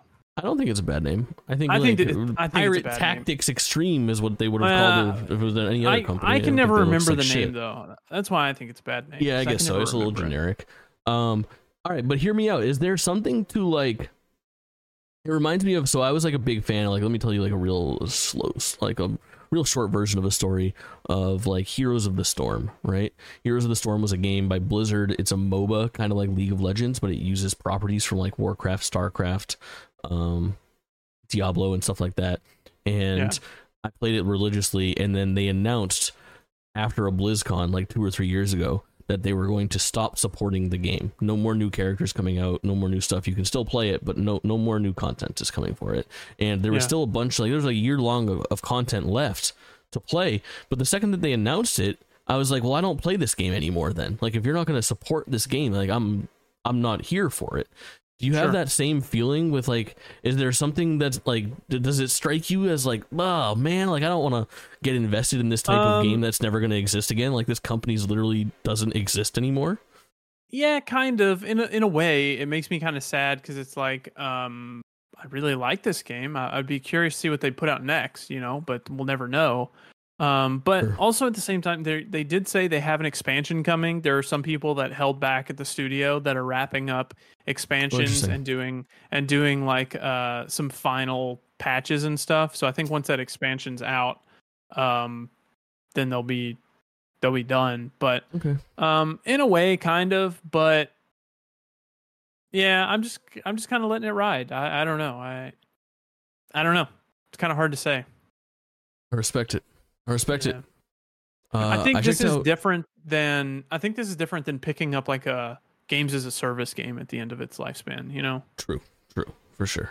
So coming all the way back around on that, I've been playing a lot of Heroes of the Storm lately. Trip down memory lane. Game has good bones. Listen, there's like a train of thought. Maybe we'll talk about it a little bit. You know what else has good bones? Shadow Gambit, because you're playing as skeletons. Nice, that's a pretty good one. But with Microsoft picking up Activision Blizzard, and then that game being like, it's kind of like Smash Brothers for ultra nerds. Like it's got like Thrall and Varian and Jaina, like all the characters from Warcraft, one of the biggest IPs on the planet. Like there's a world where they could pick that up and port it to consoles or breathe new life into it. Put Master Chief into it, you know what I mean? Like MOBA is a successful thing, and that game has been underrated and still like supported more than you think for a game with no support for a long time. There are rumblings. Who could tell? I jumped into Lord of the Rings Return to Moria. Full disclosure, I was sponsored to check this game out, but we've talked about it in a preview before I was ever affiliated with them, and I was kind of hot on checking this game out for a couple of reasons. So the interesting thing about this game is that it is the first game, and I believe outside of some like additional writing from Tolkien in like supplemental texts, this is the furthest in to the Lord of the Rings world that we've ever been. Obviously at the end of like the Lord of the Rings Return of the King in the movies and in the books, they begin the dawn of the Fourth Age, right? And this game takes place firmly in the Fourth Age with an elder Gimli putting you to task. Interesting. And he's got like the white beard and everything, but it is Gimli, and it's even voiced by John Rhys Davies from the movies, which is a pretty cool through line. You know, it's still part of that like sketchy, where are we at with who owns what for Lord of the Rings Embracer Group type shit, New Line Cinema, like everybody, it's all real wishy-washy into what continuity it is. Like, you know, you think it's even more complicated with like Rings of Power and Hobbit and who owns what, First Age, Third Age, like it's all fucking messy, but it's got some really interesting stuff going on the sides, and it's just cool to kind of exist in that world, and it's good to see our boy Gimli. This sounds better than ever. It's a cooler hook than you might think, but this game is a very like by the numbers, for better or worse, survival game. Think like Valheim, Minecraft. You know, you're cooking iron, you need coal to do so, you have to harvest the coal, you get your iron pickaxe, and that can harvest gold, and then you can cook the gold, and the gold can make new things and armors to upgrade. And essentially it's the Lord of the Rings Return to Moria. You are actually trying to follow in the footsteps of the Fellowship. So you enter Moria and you get stuck down there and you're on your own, so you have to survive, and you're trying to presumably fight your way all the way past where the Fellowship fights the Balrog and exits the cave. Now, I've only played this game for about an hour and a half, but it doesn't reinvent the wheel. It doesn't do anything particularly well. It doesn't do anything particularly poorly. If you are looking for a fun romp with your friends, as far as like, we want to build a base together and fight some fucking goblins and have a good time cooking chicken and gathering plants and forging swords, I think I'd recommend Lord of the Rings Return to Moria, especially if you're into that kind of lore. There's like notes from Gandalf that you're finding along the way. There's just some really cool, nice touches for the Lord of the Rings Return to Moria. It's out on PC only, Epic Game Store. I think it's $40, and the PS5 version got delayed like 2 days before it was supposed to come out, but I believe it's launching I saw that. in like December 4th or 5th or something along those lines. But yeah, I would say if you're big on survival games, you're big on Lord of the Rings, check this game out. If not, don't go crazy. Don't go crazy. You don't have to. If rompers were socially acceptable on guys, would you wear them? Rompers are socially acceptable on guys, yeah. Oh, are they? I think so. I can wear a romper? Hold on, a man. Yeah, you can wear whatever you want. Oh, those look comfy. There's isn't there like a funky name for it? Oh yeah, it's a romp him. Romp him. Romp him? Yeah. Romp her. Romp him? Get it? ROMP. Men's rompers, rompers for dudes. So the proper name, romp him. Dude, romp him. Dude, those look comfy. Yeah. I always thought rompers looked It's funny, like that's like a big thing. Like the romp him was like a movement in like 2017. It's been erased by the pandemic when people weren't going outside. Wow, that's true. You deserve it. Get yourself one. Maybe I'll get one I'll ask one for Christmas. I'll ask. Yeah, you could rock that, dude. Maybe you should wear it on the next GameList stream. She put it on the list. She has it on. She showed me her phone. Oh, hold on. She texted me something. What did she say? Oh, they're comfy until you have to go to the bathroom in public. Oh, dude, what if I have to piss and I gotta take off my shirt and everything? I gotta pull it down around my waist. If you got a really long dong, you can probably just get it out the fucking leg. Oh, you just reach up the leg. Yeah, and it's like when I go to like if I have to use a public bathroom, it's pretty easy. I can just fucking roll up my jeans around my ankle and piss right down my No, shut up. I hate it. All right, next game. Oh my god. Oh shit. That's good stuff. I'm gonna skip over. I have the finals on here, but I don't think I've given that game enough time to really talk about. Is it still in open beta? It is up until the end of the day today, so you need to check it out immediately. We can talk about it briefly. I jumped in, I played 2 games. I had a good time. I was impressed with how small this team was, how good of a looking game they've made, and I was impressed with the destructible environments, but I truly didn't get a good feel for like the gunplay or anything like that. But I know that this game is making waves, and that if it launches free to play in the near future while it's riding this wave, I think we'll be talking about the finals again soon. I would love to play this with you. I think that we'd have a good time, like yeah. I think we would have a great in. time. Yeah, that's the only reason I haven't really played it. Is like I don't have. It's old. It's right up your alley too, dude. It's fucking yeah. Battlefield old dice talent. devs. Yeah. I would probably love this game. I think so. I did see they had like some AI voiceover stuff in this game. Yeah, people are mad about that. Yeah, I'm not a huge mad fan about that, AI stuff. Yeah, I don't like AI stuff for the most part, but let's talk about the Crew Motorfest. Oh, I already did. Hold on. What? Sorry, I just found the video that I was trying to of the Silent Hill Ascension. Oh my gosh. Nice. Don't bother doing it now. That's bad. You're doing bad job on air. It's not fun. What do you mean? Have to scrub through this thing. What? No downtime. Oh, here, listen. Just listen to this, all right? Silent Hill. I'll just run down what they announced. We talked about it at length, obviously, in the reactions. But Silent Hill 2 remake from Bloober Team. You can hear it, right? Townfall, which is the one No Code is developing. They did Stories Untold and Observation, which are apparently some pretty good indie horror games. I'm dope at podcasting. They did a deep dive on the Return to Silent Hill movie. Not big on that. The Silent Hill Ascension is the most interesting thing to me. Kaulin and I argued about it. It's so dumb to me. I think it's going to be unique and interesting. It's going to flop. It's going to be go.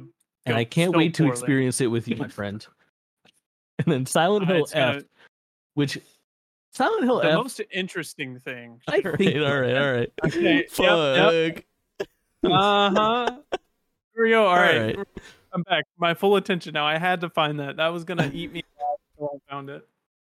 Talk to me about the Crew Motorfest. Again, I have to. Bad pacing on my part. I sound like a fucking corporate shill. My code was supplied by Ubisoft for the Crew Motorfest. Yours was not, though. You were inspired by my incredible content creation to go out and buy the Crew Motorfest after seeing me play it. Thank you, Ubisoft. Yeah. Actually, no. I don't actually think I saw you play this game. But I was sitting there one night and was like, I want to race. I want to just drive away. So it was on sale. It was on sale already. I guess it had a poor launch, so it had a quick sale. But I got it for like $50 and had a wonderful time with it. I like this game better than Forza Horizon. I believe we talked about it last episode. But I told you, I also got the platinum for it yesterday. Oh, cool. So I have platinumed the Crew Motorfest. Did you do like all the races and shit? Not all the races. You have to do about like 60% of the races to get the platinum. But I did do a lot. Like they have like their seasonal structure as well. Like every month is a season based on a different type of car. Last month it was like Japanese stuff. This month it's European stuff. So I'm probably going to hop in and hit all the other races and get all the races completed over time. But there's a ton of races in this game. Just a ton. But I told you to hop in and play the Demolition Derby mode. Did you do that? Yeah, I did. I played both modes that you asked me to do. I only played Demolition Derby for like half a game and then I quit. I wasn't very good at it. But it seemed best cool. At the end whenever the circle's small, so everybody's like there together. I was already dead and my team was doing stuff. You didn't queue up for another one? Tough. I did the other mode, which I'm red hot on the other thing you told me to play, but continue on the Demolition Derby. Oh, well, the Demolition Derby, I was wondering if you played it. I was curious. It's a really fun like Demolition Derby Royale mode. I think it's called Demolition Royale or something like that. But yeah, it's just what you think. You fly in on a plane because you can be a plane in this game, which is awesome. Exactly. Yeah, it lends itself really well to a battle royale format. Surprisingly. Yeah, and then you just drop in and with your team and start ramming into other cars. And it's got a nice addition of like the shunt, like the boost shunt, where you can like jerk your car forward into people and really get some slammed impact. It was nice. It's arcadey. The other thing that you had me play on this was one of the first races in like the classic series. Yeah, which the vintage was such a cool twist. Had you ever seen this in a game before? Like the format? No. I think I played the right thing. It's the pictures, right? Yeah. That's the one. Okay. I've never seen this in a racing game before, and I thought it was really fucking cool. It was basically a mission. It's just go from point A to point B, but you don't know what point B is. And the only way to get there is they send you pictures of landmarks with like literally scribbled instructions on them, where it's like you'll just see like a picture of like a drive-in theater sign, and then there'll be like a yellow arrow that's like like pointing to the right after the sign, and that's how you know where to go. And then it loads the next picture into your HUD, and you navigate it that way. It was really, I think it was special, dude. It was a good recommendation. It doesn't have like your typical HUD with like your digital gauge. It replaces your gauge with like a classic analog gauge. There's no like line on the road telling you where to go or how fast to speed up or whatnot. And it changes the filter. It adds like a vintage filter on it's top. like a sepia tone. Yeah, and for each, as you work your way through that playlist, as you work your way through that playlist, you have different filters. Like in the 70s, there's like a really like almost like an increased contrast filter, and it just there's a picture on a screen right now with the pictures. But it's just a really like unique way to handle racing in this game, and you're not racing against anyone in this race. No, it's just you getting from point A to point B. Sunday drive, yeah, and it's great. I think it's awesome. I've had a wonderful time with this game. I think this game is much more creative than Forza Horizon. I think it has more fun with it. And there's way more variety than you would expect. Like, it's easy to compare it to Horizon and say, well, Horizon does all this too, but there really is, like, I would say double the variety than what Horizon offers, like between like motorcycles and ATVs, planes, boats, game modes, things Dirt to do bikes. from like the main menu. Yeah, it's fucking nuts. I think severely underrated game this year. Absolutely. And truly the best racing game I can remember since, I don't know, like Need for Speed Unbound this like past year. I just like that because it was very Criterion style racing, but I think the crew is divine, and it's a great game that I am very I call myself like uninstall pilled. Like, I deleted Spider-Man, you know what I mean? Mm-hmm. This game has lived since I installed it, and I pick it up from time to time. Like, I'm just like, I'm like, oh yeah, I scroll by the crew and I'm like, I could do that for a half hour, and I just bust out 3 races and I have a fucking fun time. Good shit. It's a wonderful game, and I do have a couple like parts that I don't love as much as Forza. Like, there's not as many options on what cars you can purchase. There are fewer cars of each brand and fewer brands, and then sometimes within a brand they'll say there's 8 cars to purchase, but there's actually 5 cars to purchase, and then 3 other versions of one of those. Got it. Yeah. So it's kind of like, but then there's the upgrade system in this game, which I'm not sure how I feel about it. It's like a tiered color loot system, where you get loot when you finish races, and you go and you upgrade your car, and you just slot that higher tier thing into the upgrade slot, which I think I like because it's less involved than in Forza when I have to buy tuning shit. Yeah. When I have to buy like a rough country lift kit, and I don't know if I need more torque or more horsepower and stuff. Yeah, and then you accidentally upgrade your car from B tier to A tier, and you can't use it for this fucking race. And like, I struggle. I mean, I get that for some people, I'm explaining this, and they're like, oh, I much prefer the other thing. And then some people like me who are like, I want an arcade racer, hit A, make go faster. Yeah, and the cool thing about this game is you really only need certain cars, because once you enter a race, for the most part, it gives you the car that you need for the race. It lets you loans you the car. So there are some like circuits that you have to buy like the Lamborghini circuit. You have to buy a Lamborghini to start it, but it will loan you the other cars that are needed for that circuit as long as you have the entry ticket, which is that initial Lamborghini. Nice. It's a wonderful game. I really love it, and I will continue to play it. Yeah, I think the crew is awesome. Is it going to make your game of the year list? It is. It's on my game of the year list. Top 10? Yes. Where's that? Number 8. Oh yeah, dude. As it should be. Love that. All right. I want to talk about this just very briefly. We talked a little bit about this when we covered the FanFest event for Final Fantasy XIV, and then we talked a little bit of how I've been playing Fall Guys because of the 14 collaboration. Basically, Final Fantasy XIV and Fall Guys collaborated. They had a whole season pass worth of like costumes and events based around Final Fantasy XIV in Fall Guys, and then this past week, they went live with the Final Fantasy 14 event that has Fall Guys stuff inside that. So I'm playing as my Warrior of Light doing Fall Guys things. Please understand how fucking impressive it is that in an MMO they have managed to create an authentic Fall Guys experience visually, audibly. Wow. It is absolutely fucking insane, and it is done to the nines. It is such a crazy event. There's a whole lobby system. There's a bunch of loot for it. It looks so out of place. That's actually pretty cool. It's really unbelievably cool. Like the gameplay for it, I urge you to check out the video version of this podcast, or just look at the official trailer, or even better, watch somebody play it, because the game still controls like an MMO, but there's just the weird little like movement buffs that they give you to make things a little bit difficult to navigate. It doesn't look like there's collision between characters. So there's no collision between characters, nope. And then there's also no like direct collision between if you ever played Final Fantasy 14, you'll understand the mechanics once you get into it, but you can't just like be physically bumped off by like a monster or anything like that in Final Fantasy. The way that kind of thing works is like it's like AoE effects, and you'll see glowing spots on the ground, and when the glowing spot disappears, that move is basically procced completely and it goes off. So if you were standing in the glow when the glow stopped glowing, you are now fucked.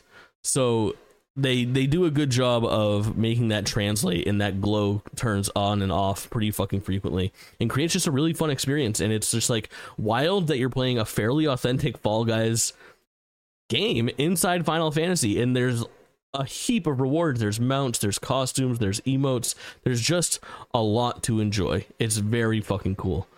I'm blown away by the time that I've spent playing Fall Guys in Final Fantasy. That seems really cool. Yeah, it's awesome. Real quick, I played two classic games to completion. It's just past Halloween here, and I jumped into Luigi's Mansion for the first time ever. I had played maybe the opening hour before in my life, but I was part of the camp that was very, like, when the GameCube came out, my launch GameCube games were Super Monkey Ball and Wave Race Blue Storm. I didn't want Luigi's Mansion. It seemed spooky, and it wasn't the Mario game that I was looking for. You know, I was already excited for Mario Sunshine by that point, and it just didn't feel like the game that I wanted, and I could not have been more wrong about it. I played Luigi's Mansion 3, and I have sworn by it on this very podcast about Luigi's Mansion 3 secretly being like a top 5 Switch games and one of the best first-party Nintendo games of the last decade. It's incredible, but I was surprised at how much Luigi's Mansion 1 does. You know, you'd expect a game sequel to have a lot in common with its predecessors, obviously, but Luigi's Mansion 1 nails down this foundation in such a way. I am so surprised that game came out in the early 2000s, and it fucking holds up. It's a little janky from time to time playing it emulated and whatnot, but Luigi's Mansion is a supremely positive experience and just a fun like 6 to 8 hour romp through a video game. I am over the moon about the Luigi's Mansion franchise, and I'm really happy that I knocked this out this year for Halloween, because now when Luigi's Mansion 2 HD comes out this summer, I can hop right into it and feel like I haven't missed a beat, and then I can get into a replay of 3. So really exciting times to be a Luigi's Mansion fan.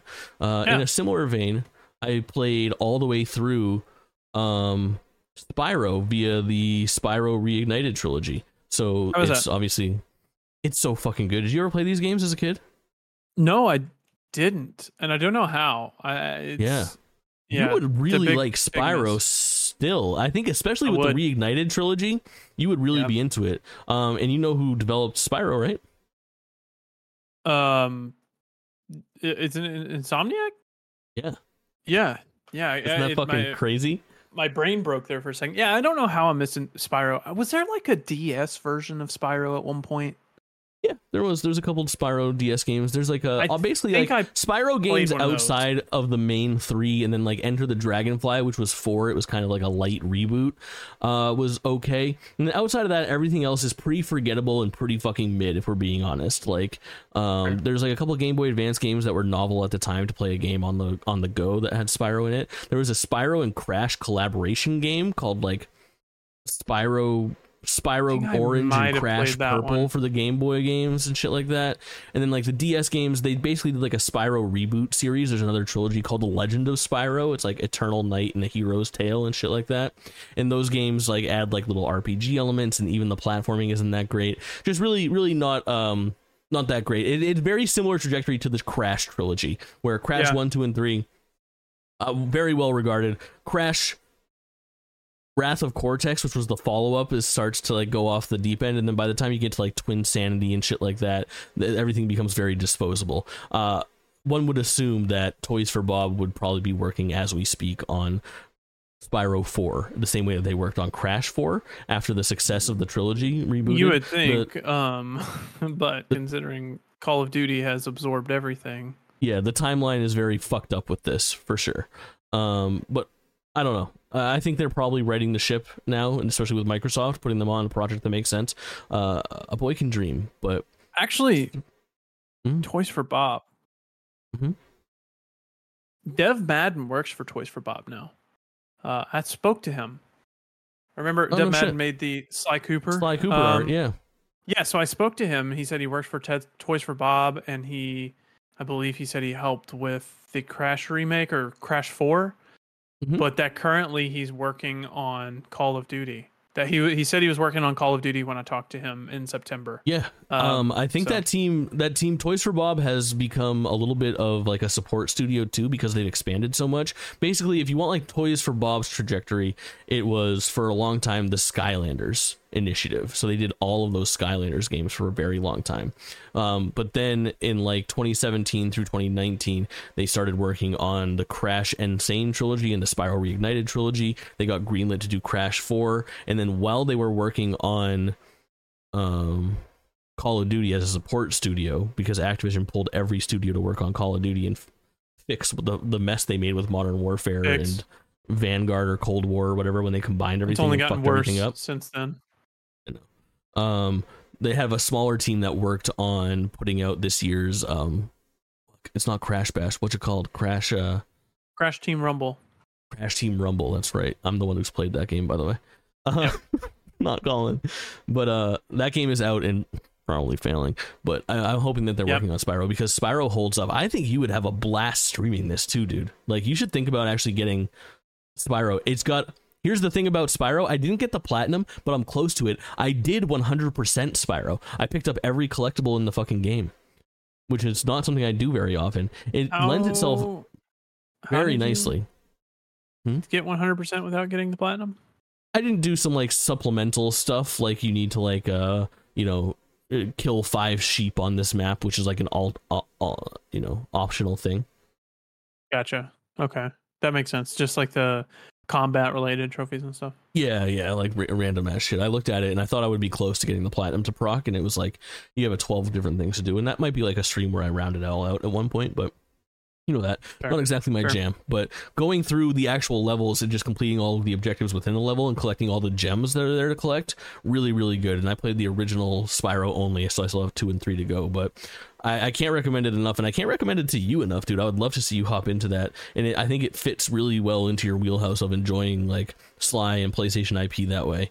I thought about, I think this is definitely a game that Allie might be interested in, so I thought about maybe chatting, see if she wanted to do a playthrough with me on stream or something. It helps with extra eyes in this game too, because a lot of what you end up doing is like you're kind of like the game is a collectathon, you know. There's combat and there's traversal and platforming, but more often than not you're looking for like hitting crevices and corners, and you're trying to make sure that you didn't skip anything. So if all hell breaks loose and you get to the end of the level and you have 375 out of 400 gems, you're missing a hidden room somewhere. So having that extra person to just be like, oh, go right there, like jump past that guy or something, it can be extremely fucking helpful. I did it with chat, and it was like amazing how many times they fucking saved my ass. Yeah, for sure. It's time for everyone's favorite segment with a twist.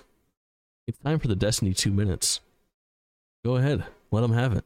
It's Destiny 2 minutes, but we're going to have to cut 8% because Bungie cut 8% of their company. So it's the Destiny 1 minute and 44 seconds. I'm really unhappy with like what's going down with Bungie recently. So pretty much quick background. There was news breaking. Bungie was having a large layoff. They laid off about 8% of their company, which doesn't sound like much, but when you realize that's about 100-ish people, maybe more, that's a big chunk. So evidently Bungie's not happy with where they're at in terms of revenue right now. That there was a 45%, they were 45% short of their goals for like the year financial goals or whatever. Even though they had a huge launch of Lightfall, they had a large drop off afterwards, so they're struggling to make money. So some people were saying this is part of the ongoing what would you call it around PlayStation? PlayStation's been doing restructuring. PlayStation's been doing some layoffs here and there to restructure. Some people were saying this is part of the PlayStation thing. This is not. It's been confirmed that this is not a PlayStation thing, that this is a Bungie thing. They spoke. So Paul Tassi is a reporter for Forbes. He puts out good stuff a lot. He plays a lot of Destiny. But he spoke to some people, and he's got a good article. There's reports saying that if Sony had not acquired Bungie, Bungie would be in a situation of possibly having to close their doors in terms of the money not being there. That fucking crazy. So that Sony's the only reason that they're like above water right now. People had gotten laid off. A bunch of community managers got laid off, which is horrible for a community-focused game like this. Like, you have to have those people out in the front dealing with stuff. They weren't allowed to say goodbye to the other people. It's a classic thing of like they found out they were laid off because their card wouldn't let them in the door or stuff like that, or their logons weren't working. They were already disabled. Happened so much this year where they find out they don't have a job via like fucking Jason Schreier has laid off more people this year than anybody else. Like, yep. They laid off Michael Salvatore, who made the Halo theme and all of the Bungie music since Halo. Which is wild to me. Could you imagine laying off your composer of 20 years that made some of the most iconic music in the world? Yeah, it's fucked up. They laid off Lorraine McLeese, who designed the original Halo logo. And they laid people off on the 30th of the month. So the employee benefits are provided till the end of the month. So the fact that they laid them off at the end of the month means they only had to provide benefits for an extra day. So all those people were out of healthcare benefits. Classic. Within like a day. And there was talks about some of the employees said, hey, why can't we cut like management salary before laying people off? And management told them that was not an option. That's always, I mean, you always point to the fucking C-suite, the executives who are making, $10-20 million. Way too much money. It goes back to like, everyone always cites Satoru Iwata, where during the Wii U days after the Wii, he cut his salary by 50% to make sure that Nintendo didn't have to lay anybody off, which is obviously, you can't expect that from every fucking studio, but obviously the man, the myth, the legend. Yeah, there was rumored, still not confirmed delays to the final shape, which is the final big expansion for Destiny 2 that we know of. Marathon is supposedly delayed to 2025. Their other project, not Marathon, it was something else with an M, I think, was supposedly canned in 2020. And evidently some C-suite executives did take a bonus cut, but evidently not enough. So it's a miserable scenario over at Bungie right now. How does it affect you? What do you think? Well, it's kind of hard. It's a hard decision of, okay, Bungie's laying off these people because they're not making enough money. I disagree with that. Like, I fundamentally disagree with the way this has been handled, right? So I have the question of, well, do I continue to spend money on Destiny and try to support the people that are there? Or do I cut it off to vote with my wallet and be like, hey, I can't support something like this? At the end of the day, I had to say vote with my wallet and not support something like that. I canceled my Final Shape pre-order of like $100. It was like $100 pre-order. Got in contact with PlayStation and they refunded it for me, which is super dope. I didn't think they would because I already got the in-game benefits for pre-ordering it and I still have them somehow.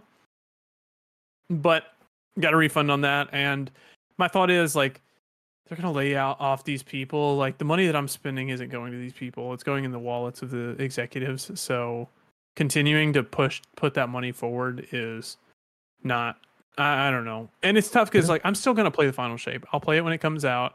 But for now, I've got to vote with my wallet somehow. I don't know.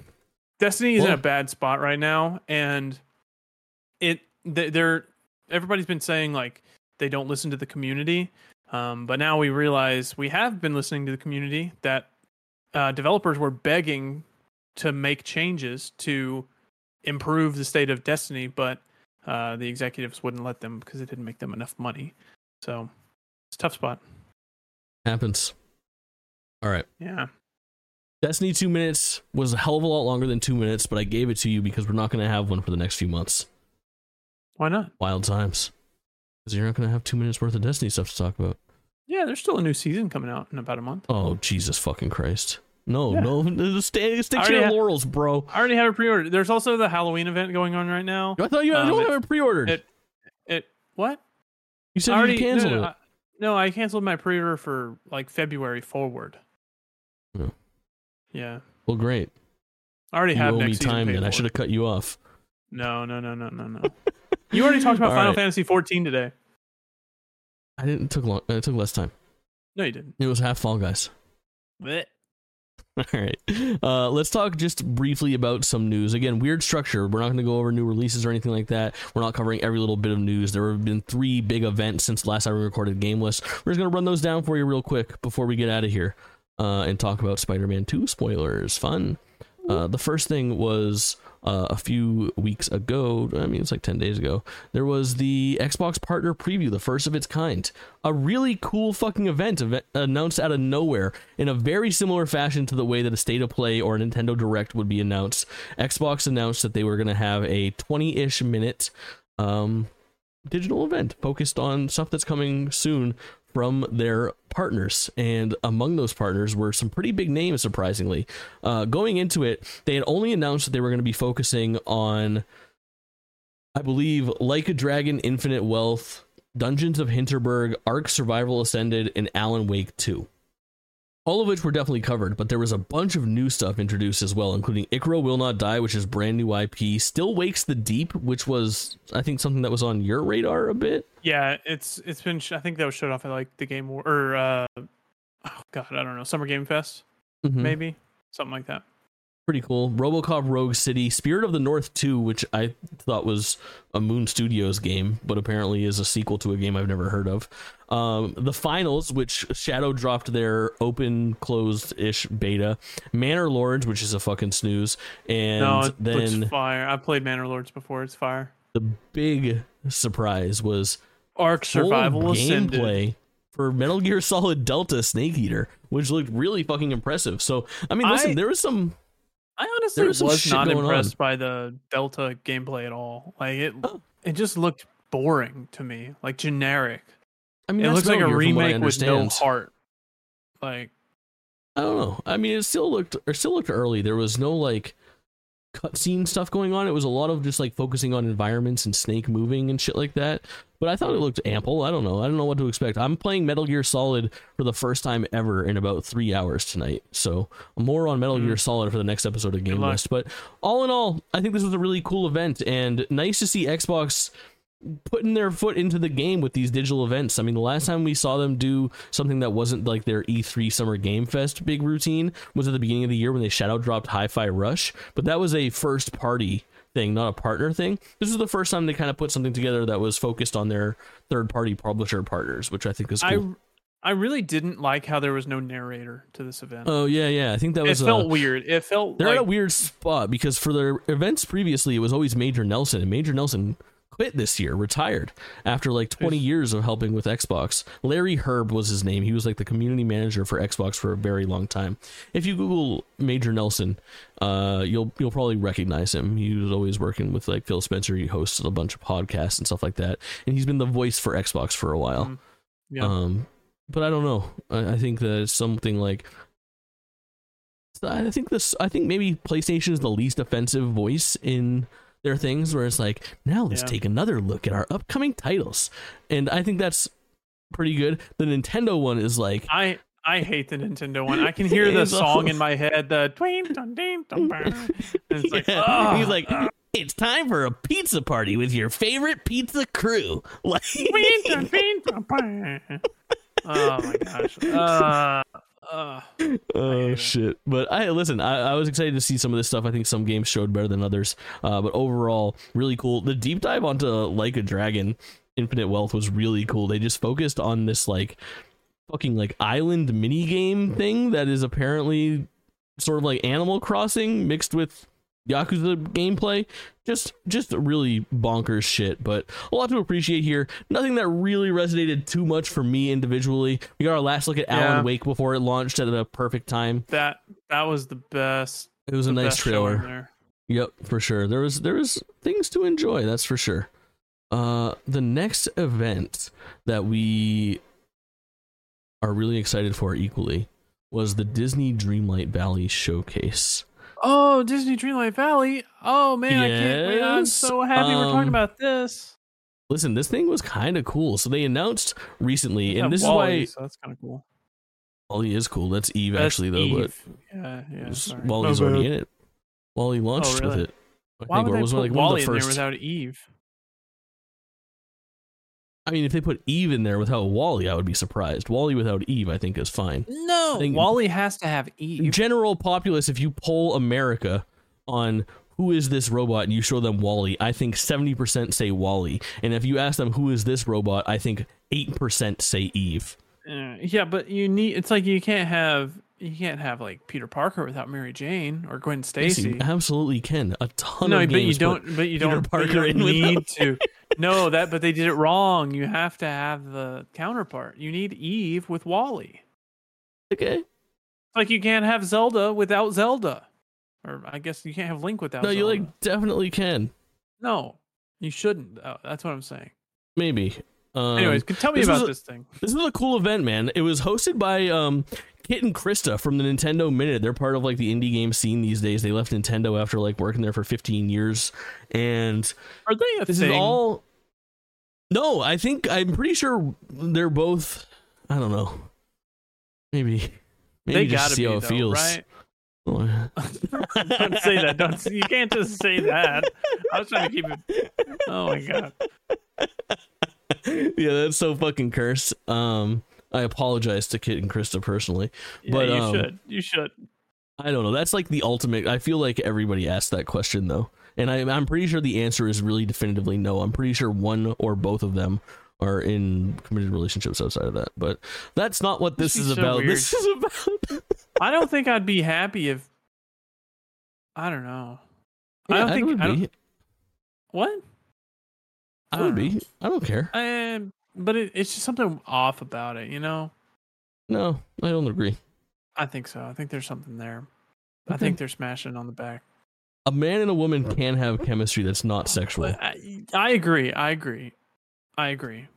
But every time I've seen these two people, I'm like, oh, they're like married or something to each other. I get it. It's just I've got that vibe, you know? The fact that the marketing is both of their names, and they both have K names, and it's Nintendo, and it's always Disney, and it's always kind of family friendly and cutesy. It does. Yeah, it just makes you think oh, they're together. It does have this kind of familial vibe. Yeah, I'm with you. I get it. And there's a reason why a lot of people ask. It's not just us. All right, that's it for our Disney. Sorry, Kit and Krista. I called it Disney Infinity. It's fucking Dreamlight Valley. What year is it, bro? This is bad. This is bad content that we've made. We have to cut this out. No, I think this is great content. This is what people come here for. If they want educated content, they could go listen to Jason Schreier, okay? Yeah. Go fucking listen to Easy Allies and Min Max. They'll take care of you. They're not talking about on if Kit and Chris are fucking her.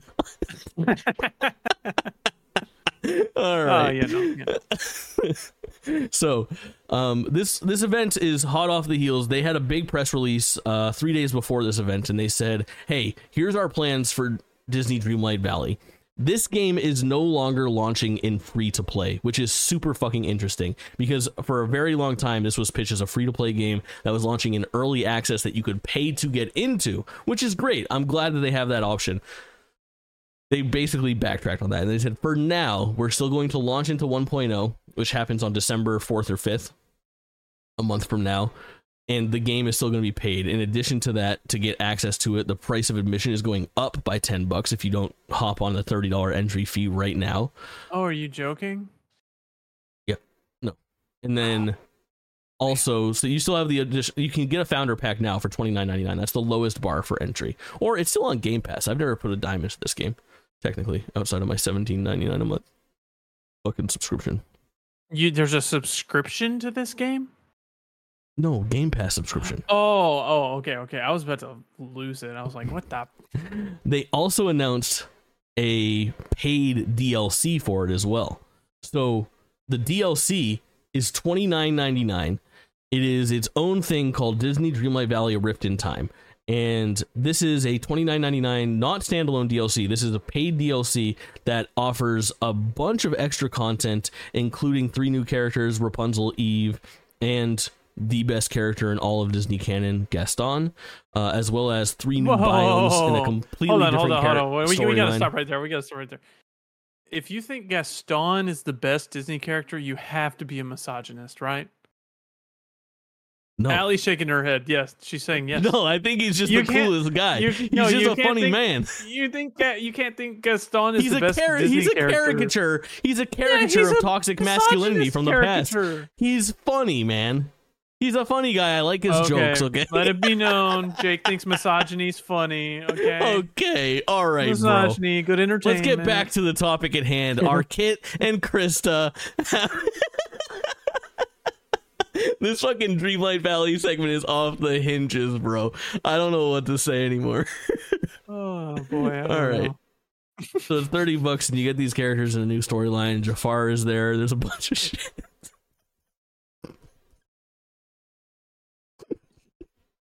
I don't know. There's a roadmap. There's a roadmap. It's got stuff. Do you have a picture of the roadmap? Yeah, I brought up the roadmap. There we go. Jack Skellington is coming to the game. Mike Wazowski and Sully are coming to the game. It's being teased that Daisy, Donald Slampiece... Jack Skellington a Disney character? Has he always been Disney?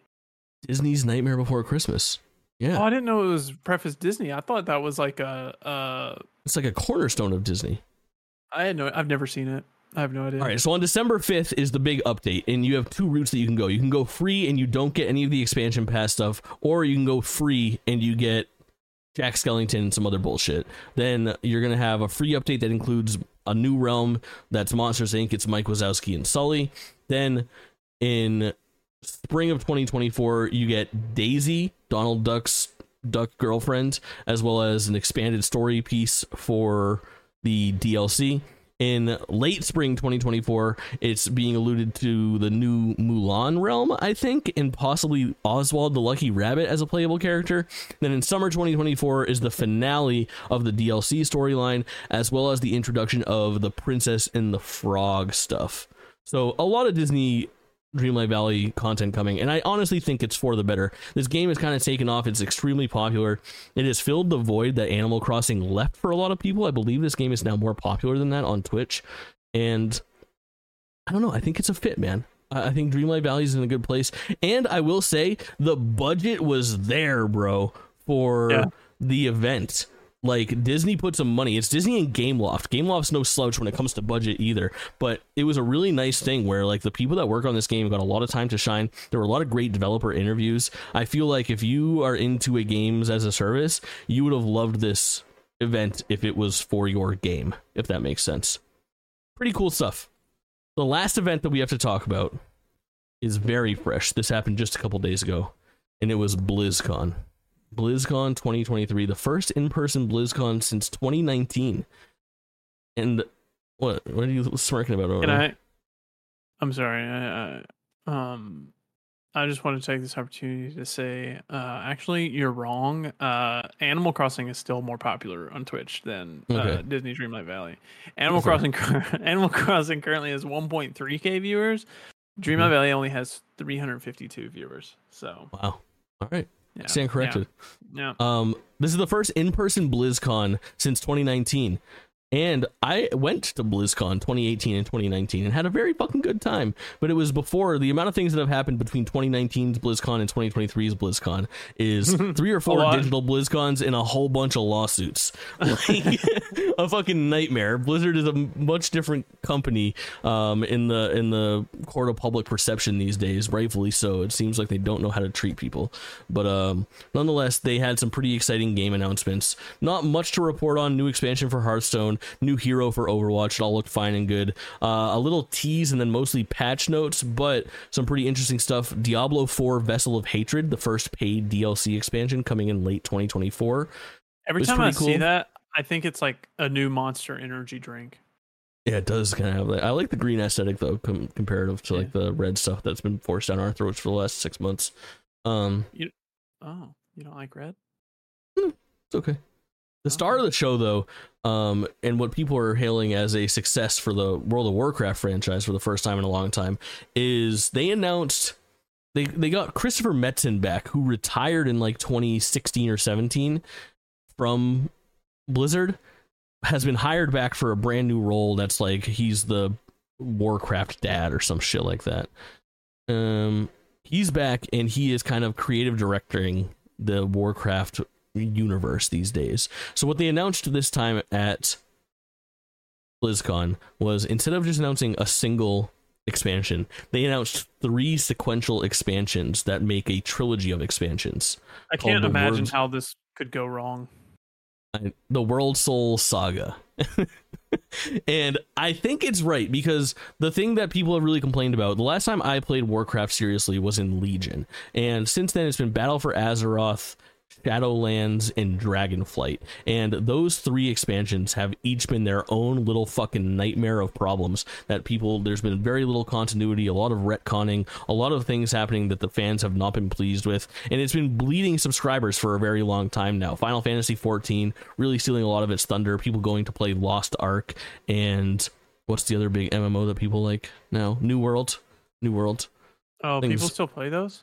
A little bit, but World of Warcraft has been in a bad state, and this seems like the hardcore fans are really interested. So they had a cinematic trailer and a release date of next year for World of Warcraft: The War Within. They also announced World of Warcraft Midnight, which is a terrible name, as the middle expansion pack, and World of Warcraft: The Last Titan as the final expansion pack. They also announced that there was going to be a smaller gap. It's been like 2 years per expansion for a while, and they seem to alluded to it's going to be less time between expansions for these, which is interesting because the price doesn't seem to indicate that there's any less content. It's still $50 to get that expansion if you want it. So I don't know if they're going to start milking you for $50 a year instead of $50 every 2 years, but that's sure what it seems like. But hey, if the content's there and people think it's worth it, then it's worth it. But Blizzard overall, I think Phil Spencer was there, took the stage, said it's great to have Blizzard as part of the family, which is exciting. Said it's a good time to be here. You should be really excited for this BlizzCon. And then truthfully, if you aren't a fan of their existing stuff, there wasn't that much, like no Heroes of the Storm, no StarCraft 2, excuse me, nothing of the rumored survival game that they tweeted a picture of 3 years ago that they've been working on for new IP, first new IP since Overwatch. Would be interesting to see. And then no resurgences of any of their dormant franchises. I think a lot of people have Warcraft 4 that they've wanted for 20 years. StarCraft 3 was rumored pretty heavily. No rebirth of Heroes of the Storm. They talked a little bit about Warcraft Rumble, the mobile game that launched the other day, which is actually surprisingly fun. It's very similar to the Clash Royale, I think, that a lot of people like. But overall, I think a pretty weak BlizzCon unless you're a hardcore Blizzard fan. Not much to write home about, but time will tell what that all looks like as Microsoft grabs the reins coming soon. So that's all I got. A weird little standalone episode of GameList for you. Kaulin, where can they find you?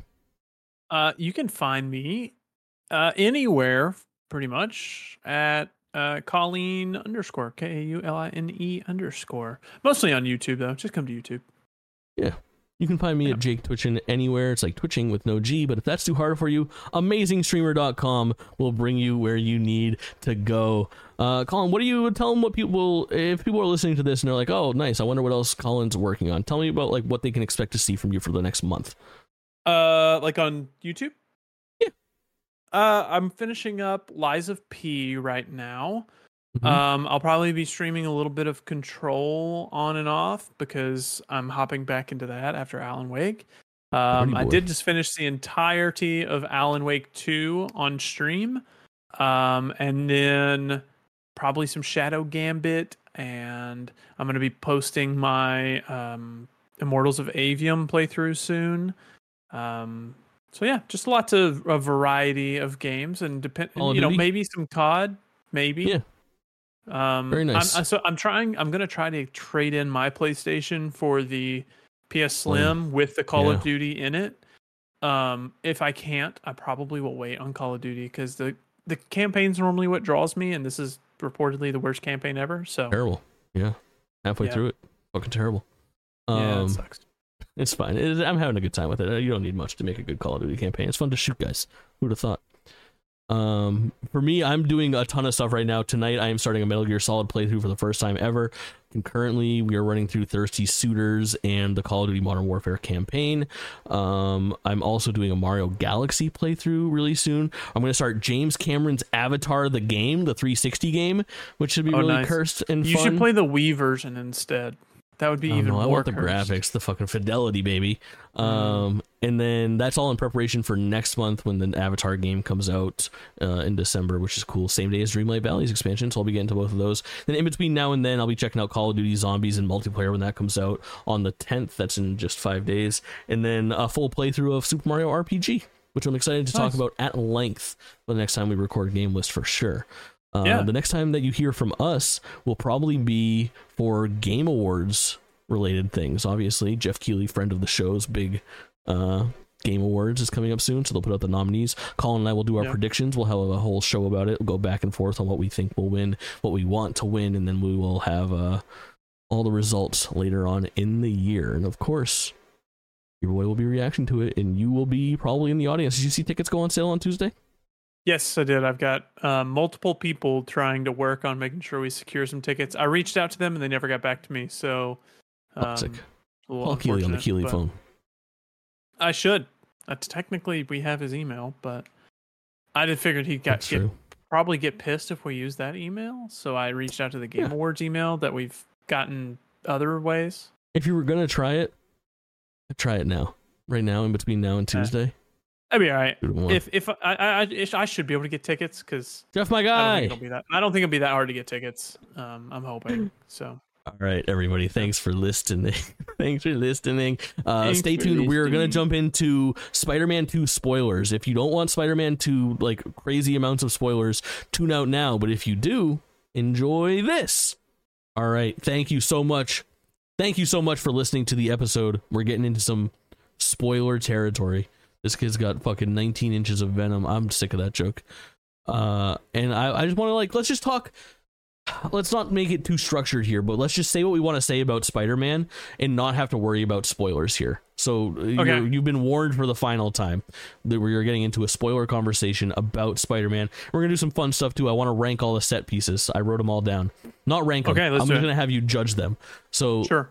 We can just take our time and talk about each one of them as we go. Opening mission. So basically what I did is I wrote down all of the set pieces as I was streaming them, and then I gave them a numerical grade, which you look on the side here. They're all numbered. So we'll talk about the set piece. I'll ask you to grade it, and I'll tell you what my... Share your screen with me so I can... Oh, yeah, sure. I can do that. But basically what I'm going to do is I'll have you grade it, and then I'll read you what I have written down here. You know what I mean? Okay. Yeah. Sure. That because I've already... got mine solidified forever. Cool. All right. Yeah. The first thing is the opening mission was Sandman. You want to change back to Spider-Man picture? Good call.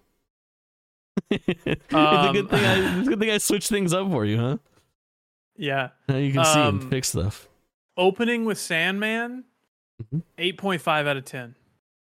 I gave it a 9 out of 10. I thought it was really strong, and I'm impressed with their ability to withhold that from... Unfortunately, it's the biggest thing that leaked out pretty early as people started playing it, where on day one, it was like, feel free to talk about fucking Sandman, because anybody that's booted up Spider-Man on day one has experienced Sandman, because they get right into it. You see Sandman 6 minutes into this game. I think it's strong. I think that opening scene is really good when they're in class together. Peter's there with his thick fucking neck, and they have that kind of they got the jam that they wrote for that song, you know the song with the drum beat. They play the song that they're all singing to. The one that's kind of like their mixed themes, kind of. Yeah, something like that. It's called Rise or Swing or some shit like that. It's good. Yeah, it's good. The vibes were immaculate, and that's a fun set piece. I think that was a strong opening. One of my favorite in the game. Very good. Yep. The next was the ship prison break with Lee and Scorpion. 8 for me as well. Not much to say there. After that, Strange Portals with Black Cat. 10 out of 10. 9 for me. I honestly, though, good. thinking about it now, maybe 10 out of 10. Dude. I was so surprised by that. That was so fucking cool. The Antarctica bit. Yep. Are you kidding me? Black Cat it's too good. plus Doctor Strange portals. Oh, I know. And then the little Wong tease at the end where you thought it was going to be Strange and it ends up being Wong was really good. And to date, the most connective thread that we get. That was one of the things I was critical of, where I was talking about one of my, like, I'm disappointed in what this game did story-wise. It was very contained, and I found it extremely safe overall with everything. I think that complaint is so odd, considering everybody's having the opposite complaint about like the MCU right now. They're like, why can't we just have standalone stories again? And then we get to Spider-Man where it's a standalone story, and it's like, why can't we just have Spider-Man with other people again? There's a happy medium. There's a happy medium. The MCU has gone fucking bonkers with that shit. I think they hit the happy medium with. They had Easter the eggs. happy medium in Phase 3. They had the Baxter building. That's new. Small, not the connective thread. The miss is stuff. Wolverine, man. The miss is Wolverine. I don't think so. That whole game that I was playing, and especially for them to come out and be like, yeah, it is a shared universe, and not hit that in the game that precedes Wolverine is insane. In fact, leading into the Black Cat mission, when we were searching for her, we found those big scratch marks, and I didn't think it was going to be her. I thought it was going to be Wolverine. And I can't believe that feels like such a miss. Maybe they hit that in the DLC and make amends. Well, that's what I was going to say. There's going to be a DLC, so I wouldn't be surprised. But I don't think that's a miss. I think it's okay for them to exist separately for now. Maybe. I don't think it's the right call. It's the same thing that happens to me a lot, though. Is like I'm a fucking hype beast. I get things in my head. Like we talked about this a lot during Jedi, where I had this idea of where I wanted the story to go, and then it didn't get there, and it disappointed me because of what I built up in my head. It's a constant flaw of mine, and I will hold it against every video game. I don't care. I'm perfect. I'll hold it against you too. Yeah. Perfect. But Strange Portal's really fucking good and to perfect effect. And I love that it is so. I said this too. Again on that spoiler cast that Kinda Funny did, which I would say is like a required viewing. It's 56 minutes long and it's fucking awesome. It's an interview with the game's director. Intihar. Correct. Yeah. Really, really good. But they said. This is like exactly what I said. Right as I started going through them, I go, "It's Ratchet and Clank Rift Apart." It's like I go, "This is the technology that's only possible on PlayStation 5 or medium spec PCs a couple years later, apparently, because Ratchet and Clank Rift Apart runs flawlessly." But really, really cool influence there. I think it was fucking great. The next set is the Mysterium DJ set. I thought that was great, but one of my notes is literally. Miles sucks at music. He sucks. That song fucking blows. It's so funny though. We got such a good laugh out of it. It's a good lighthearted thing. I gave it a 7. Yeah, I'll give it a 7. The amusement park fight. 7.5. I thought it was good. I thought the amusement park was better than the fight itself, though. Yeah, the amusement park was super fun. Like the little, it was slow, but there was so much interactivity with the mini games and stuff that it was a really fun time. Yeah. I gave that a 7. The Spider-Man Tombstone breakout with that was like 8 with Agent Venom. Agent Venom. I remember you telling me that was the name that they were using. Yeah. I gave that an 8. I thought it was cool. Yeah. Yeah. I really liked those moments in the game whenever you would be like fighting. It happens with Felicia actually during the end of that Black Cat mission. It happens with Agent Venom. It happens with Harry a couple times, and it happens with Miles or Peter when you're playing as one another, where you'll just be doing a random fucking mission on the street, and the other one will just fucking show up and help you out, and you'll do like a finishing move, and he'll just fucking grab, slam, and take care of business. It's fucking great. Really, really cool. Those little great extra pieces of flair, awesome. I gave that an 8. MJ at the Zoo. I'm trying to remember. Oh yeah, that was good. That was good. 6. That was like a.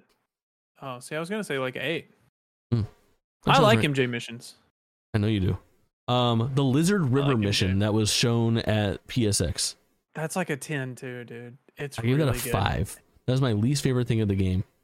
I think it's great. It's so long. I think it was not long. You're wrong. It's like only like 12 minutes long. I found it to be short. Well, I guess I'm thinking about whenever you're fighting him with his boss fight. I was thinking about someone else. I think that's still good though. I like when you're swinging over the water and stuff. It feels so fast. I think even rate that as a set piece, the lizard fight. It was like its own thing. It was all phased the fuck out. Oh, really? I guess it kind of was a set piece, but it's not until it was a huge set piece. It was a huge set piece. Yeah, I guess you're right. I think I missed. Because you go from fighting in the sewers to fighting, running up a building to all sorts of different things. MJ versus Peter set piece. That was great. I love that Scream. No, not Scream. This is when Peter is like fallen Peter, and you're playing as MJ in the nighttime in the neighborhood. I'm trying to remember which order. You're like in the backyard and like. Yeah. Okay, I know what you're talking about. Yeah. That was good. I liked it. It was my favorite MJ sequence. I gave it an 8. Yeah. Miles versus Lee. This is another big gripe of mine that I couldn't get into as far as like the story I thought that goes. was great too. Yeah. I did not like that. I gave it a 7, and there was a lot of that in this game. There was Why did you not like that? So here's my big gripe on that is like that they double dip on it too for the Lee 2.0 fight, like at the very fucking end, right before the finale, and they do it a third time in the Sandman, the culmination of the Sandman missions. I don't like the fucking big stupid we're transported to your fucking psyche that some witch doctor type of shit has transported you to, and he's actually an ogre man. Like, I did not enjoy. No, I like that. I think it's that's tropey and played the fuck out. I love it. I love the tropes. Fallen Pete versus Craven versus Miles. That was great. Unbelievable. It's a 9. Wonderful. It's a fucking 9. It's really, really good. And it's just super well put together too, where like Pete and Miles like screaming at each other and actually like having it out, and Craven egging them on, and like it's all just really well done. Peter being an absolute savage in the black suit. Oh my gosh. For sure. Yeah. Venom. Playable Venom. Fire. Man. Playing as Venom. 10 out of Fire. 10. 10 out of 10. The only perfect score that I gave. They need to do a Venom game like Miles Morales, but Venom. Do they? I don't know. I don't know how they would do it. How does it fit in? Where would they do it? I don't know. Maybe, but they could figure it out. Just imagine being Venom swinging around the city. Would that not feel so cool? Realistically, I mean, yeah, it would be very cool, but realistically, what do you think the DLC, if they do a pseudo sequel, as I like to call them, the half sequel, if they do a Miles Morales sized game in between 2 and presumably 3, not Wolverine, but probably before Wolverine 2, what do you think we get? It's not going to be Silk, right? It could be. I don't think that there's enough. They could use the DLC. They could use the DLC to lead into that. Yes, and you'll play as her. Maybe they could. Yeah. They could do it. It could be. I doubt you, since you didn't do a bunch of the side quests. They teased Carnage at the end of the Flame. There's the Flame, who's like the cult leader. Oh yeah, he's like the cult leader of the people that run around with flamethrowers and stuff. I was so over some of the fucking fighting Craven's. I haven't had a chance to complain about Craven's shtick, dude. I fucking hated it. It's so stupid. His shit got played out so fast. His whole like, I'm looking for a ultimate battle because if I don't lose an honorable death, it's not fun. Like, I fucking hated it. Anyways, at the end of the Flame, it was teased that dude, the cult leader, is Cletus Cassidy, who is Carnage, and he got a hold of the red symbiote at the end of the quest line. So that could be DLC. It could be an expansion. Who knows? They could put you playing a Miles Morales type game, but instead of Venom, you're playing as Carnage. I don't know. Interesting. There's a lot of places to go. Also, I really liked the Craven stuff. It's very comic driven, and I like it. So it is just corny motivation to me, and like also that's all comic is though. Is corny. Yeah, motivation. I feel like remained at large, and I think the biggest detriment of this game, and the thing that I was kind of like getting at as far as like pacing through the game when we were in the non-spoiler discussion, is that I think the biggest disservice is that this game ends up being about 2/3 Craven and 1/3 Venom, and I would love if it was like 1/3 Craven, 2/3 Venom. You know? Well, I think that's a similar complaint to the first game where it was 2/3 Mr. Lee or Mr. Negative and then 1/3 Doc Ock. I never got I never got to I never beat Spider-Man 1. Are you joking? No. Oh my god, I hate I you. played Miles Morales start to finish. I fucking adored it. Perfect size game. Spider-Man 1 is bloated, bro. That game's a fucking mess. It's an 8. No, I disagree. The side stuff's a little bloated, like the collectibles and stuff, sure. But the main game, no, I disagree. The last thing that I remember doing is I was fighting, I think, Vulture and Electro at the same time. Oh yeah, that was good. That was good. Maybe. And I did that fight and I just kind of fell off. There was just a lot of like... MJ Venom. Dream or whatever. Oh, that was good. Yeah, right before the end of the game. Yeah, that was good. I thought it was a cool hook. I wasn't expecting them to go that far with it. Yeah. She had her little gun. It can turn into a third-person shooter. That was fun. Yeah, yeah. Lee 2.0, the whole Miles thing, I fucking loathed. I loved that. I thought that was great. Where he's going through and it's like... That's just my thing is I love it's like everything Genki's telling him how bad he sucks and his mom's telling him how bad he sucks and everyone's a disappointment and then he finally... Yeah, that's great. I love it. Fears. I love that. That's comic book shit right there. I love it. Yeah. I love it all. And then the finale, where'd you give it? Whole ending thing. 10 out of 10, easy. Yeah, I gave it an 8. I thought it was pretty weak. A Venom with his wings. Venom with the wings was pretty sick. Yeah, it was a good fight. Sprouting the wings was wild. I was like, is this a thing that Venom does? You were with me. You were watching me play the finale. Yeah. And I know that was tough for you to watch. Yeah, it was. Yeah. You skipped the end credit scene too. Or you skipped like so differently than me. Yeah. You skipped the credits with all the wonderful Spider-Man art. And it's like, oh my god, why would you skip that? It's beautiful. I believe you. Yeah, it was miserable. I'll take your word for it. I can I love watching your streams, but I only like watching them when it's a game that I will never play because you just anytime it's a game that I play, bastardization of the thing that you love. It's like everything I love, you just hate it so much and it hurts my soul. Like, please, it's better than the alternative. Everything I love, you won't even fucking touch with a 10-foot pole.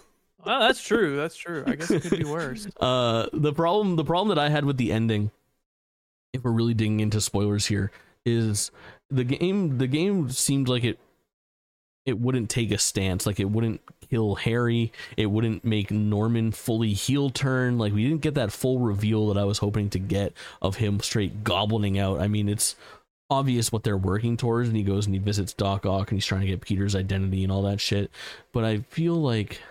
Well, you know what they teased, kind of, is the whenever you're playing at the end of the game, there is the scene between Doc Ock and Norman, and the shadow on Doc Ock's eyes from his glasses are kind of Spider-Man eye shaped.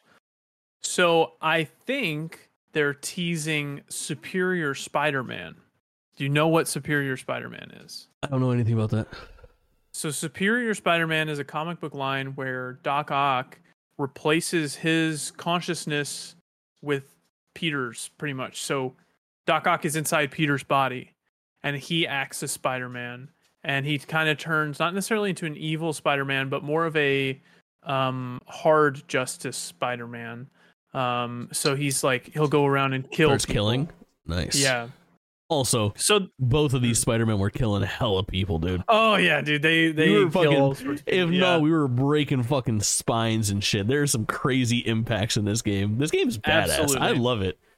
Yeah, well, I love how you say that after like a solid 20 minutes of you ragging on everything about the game. Does a lot of shit wrong, but I love it.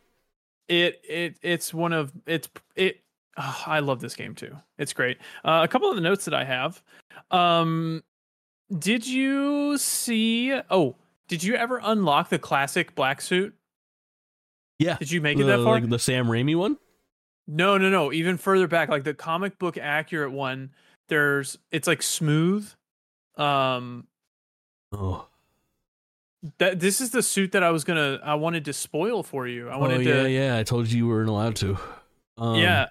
What suit did you use the most for each of the characters? Well, I kept it with Miles' original suit. Like from this game, I really like it. Oh, how bad was Miles' final suit? It's really bad. Oh my god. It's really bad. I don't know where they thought that was a good idea. Anti-venom suit, really cool. Anti-venom suit is cool and comic accurate. Yep. Not necessarily comic accurate, but it's comic sourced at least. I was very into, at first I was really cycling around a lot of costumes, and then I got super into making Miles and Peter match, kinda, which I thought was really cool. Yeah. Your camera's all fucked up. Oh, is it really? And then I eventually settled on, so I unlocked like the 2020 Miles Morales or something, where it just basically looks like fucking Daft Punk. Oh yeah, which I loved so much. Oh, I did see this. Yeah, I saw this suit. Yeah, so that's like the oh yeah. With like no, I got no. Your audio's back now. Okay, there's one with like the slick black, which is like comic accurate, and then you got the one with like the opposing red and blue lighting, and then you have the purplish hue one that I really love. Yep. Yeah. So you got into the matching. I got the I got the Daft Punk suit for Miles, and I was like, this is our fucking suit. And then I put him in like white, so it was like all white Daft Punk suit with like green accents. And then I was like, okay, we gotta find a white suit for Peter. And I was just cycling through some of like the alternate white suits, and then eventually I unlocked the Moon Knight suit. I think it's Moon Knight inspired, and that's kind of what I rolled with. It was like Daft Miles and fucking Moon Man is what we called them. So pretty good. And I listened to a lot of Daft Punk while I was swinging around the city doing side quests on stream. It was a fucking vibe. Did you use the Bodega Cat suit at all? I feel like you. Yeah, I used it for a couple of minutes when I got it. I liked that a lot. Yeah. I used that a lot during the end game of Miles Morales. Yeah.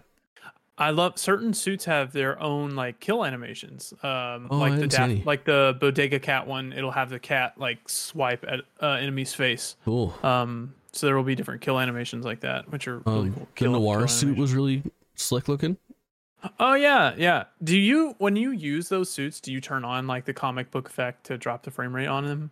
Or yeah, it's on there automatically.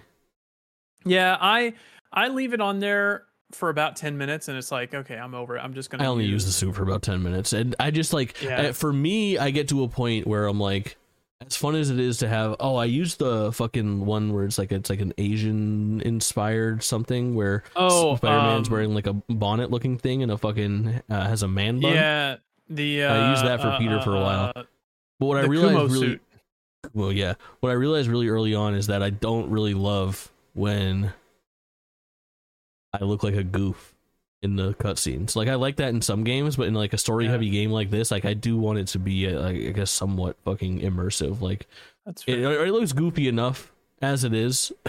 You got a spider suit. Did you wear the Wolverine suit for Miles? I never got it.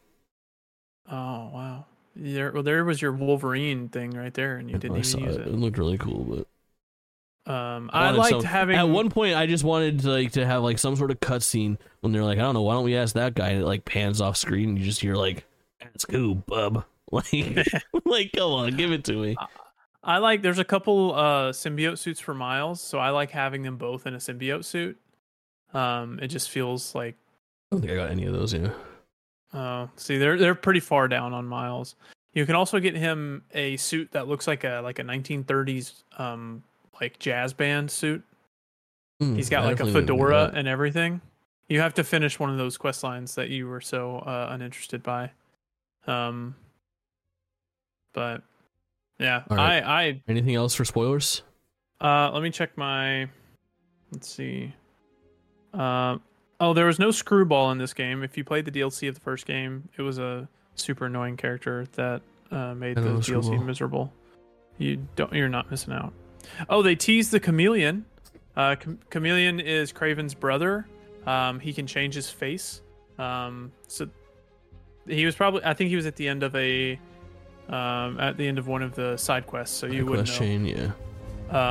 But they teased the Chameleon, which is big and very cool. And yeah, I think that's it. I think that's all I got. I literally have the game pulled up right here, and I'm just kind of looking through the suits right now. Good shit, man. Good video game. So good. It's good so video game. Good. They got a lot of problems with, All right, that's it. That's it for spoilers. Thanks for listening longer.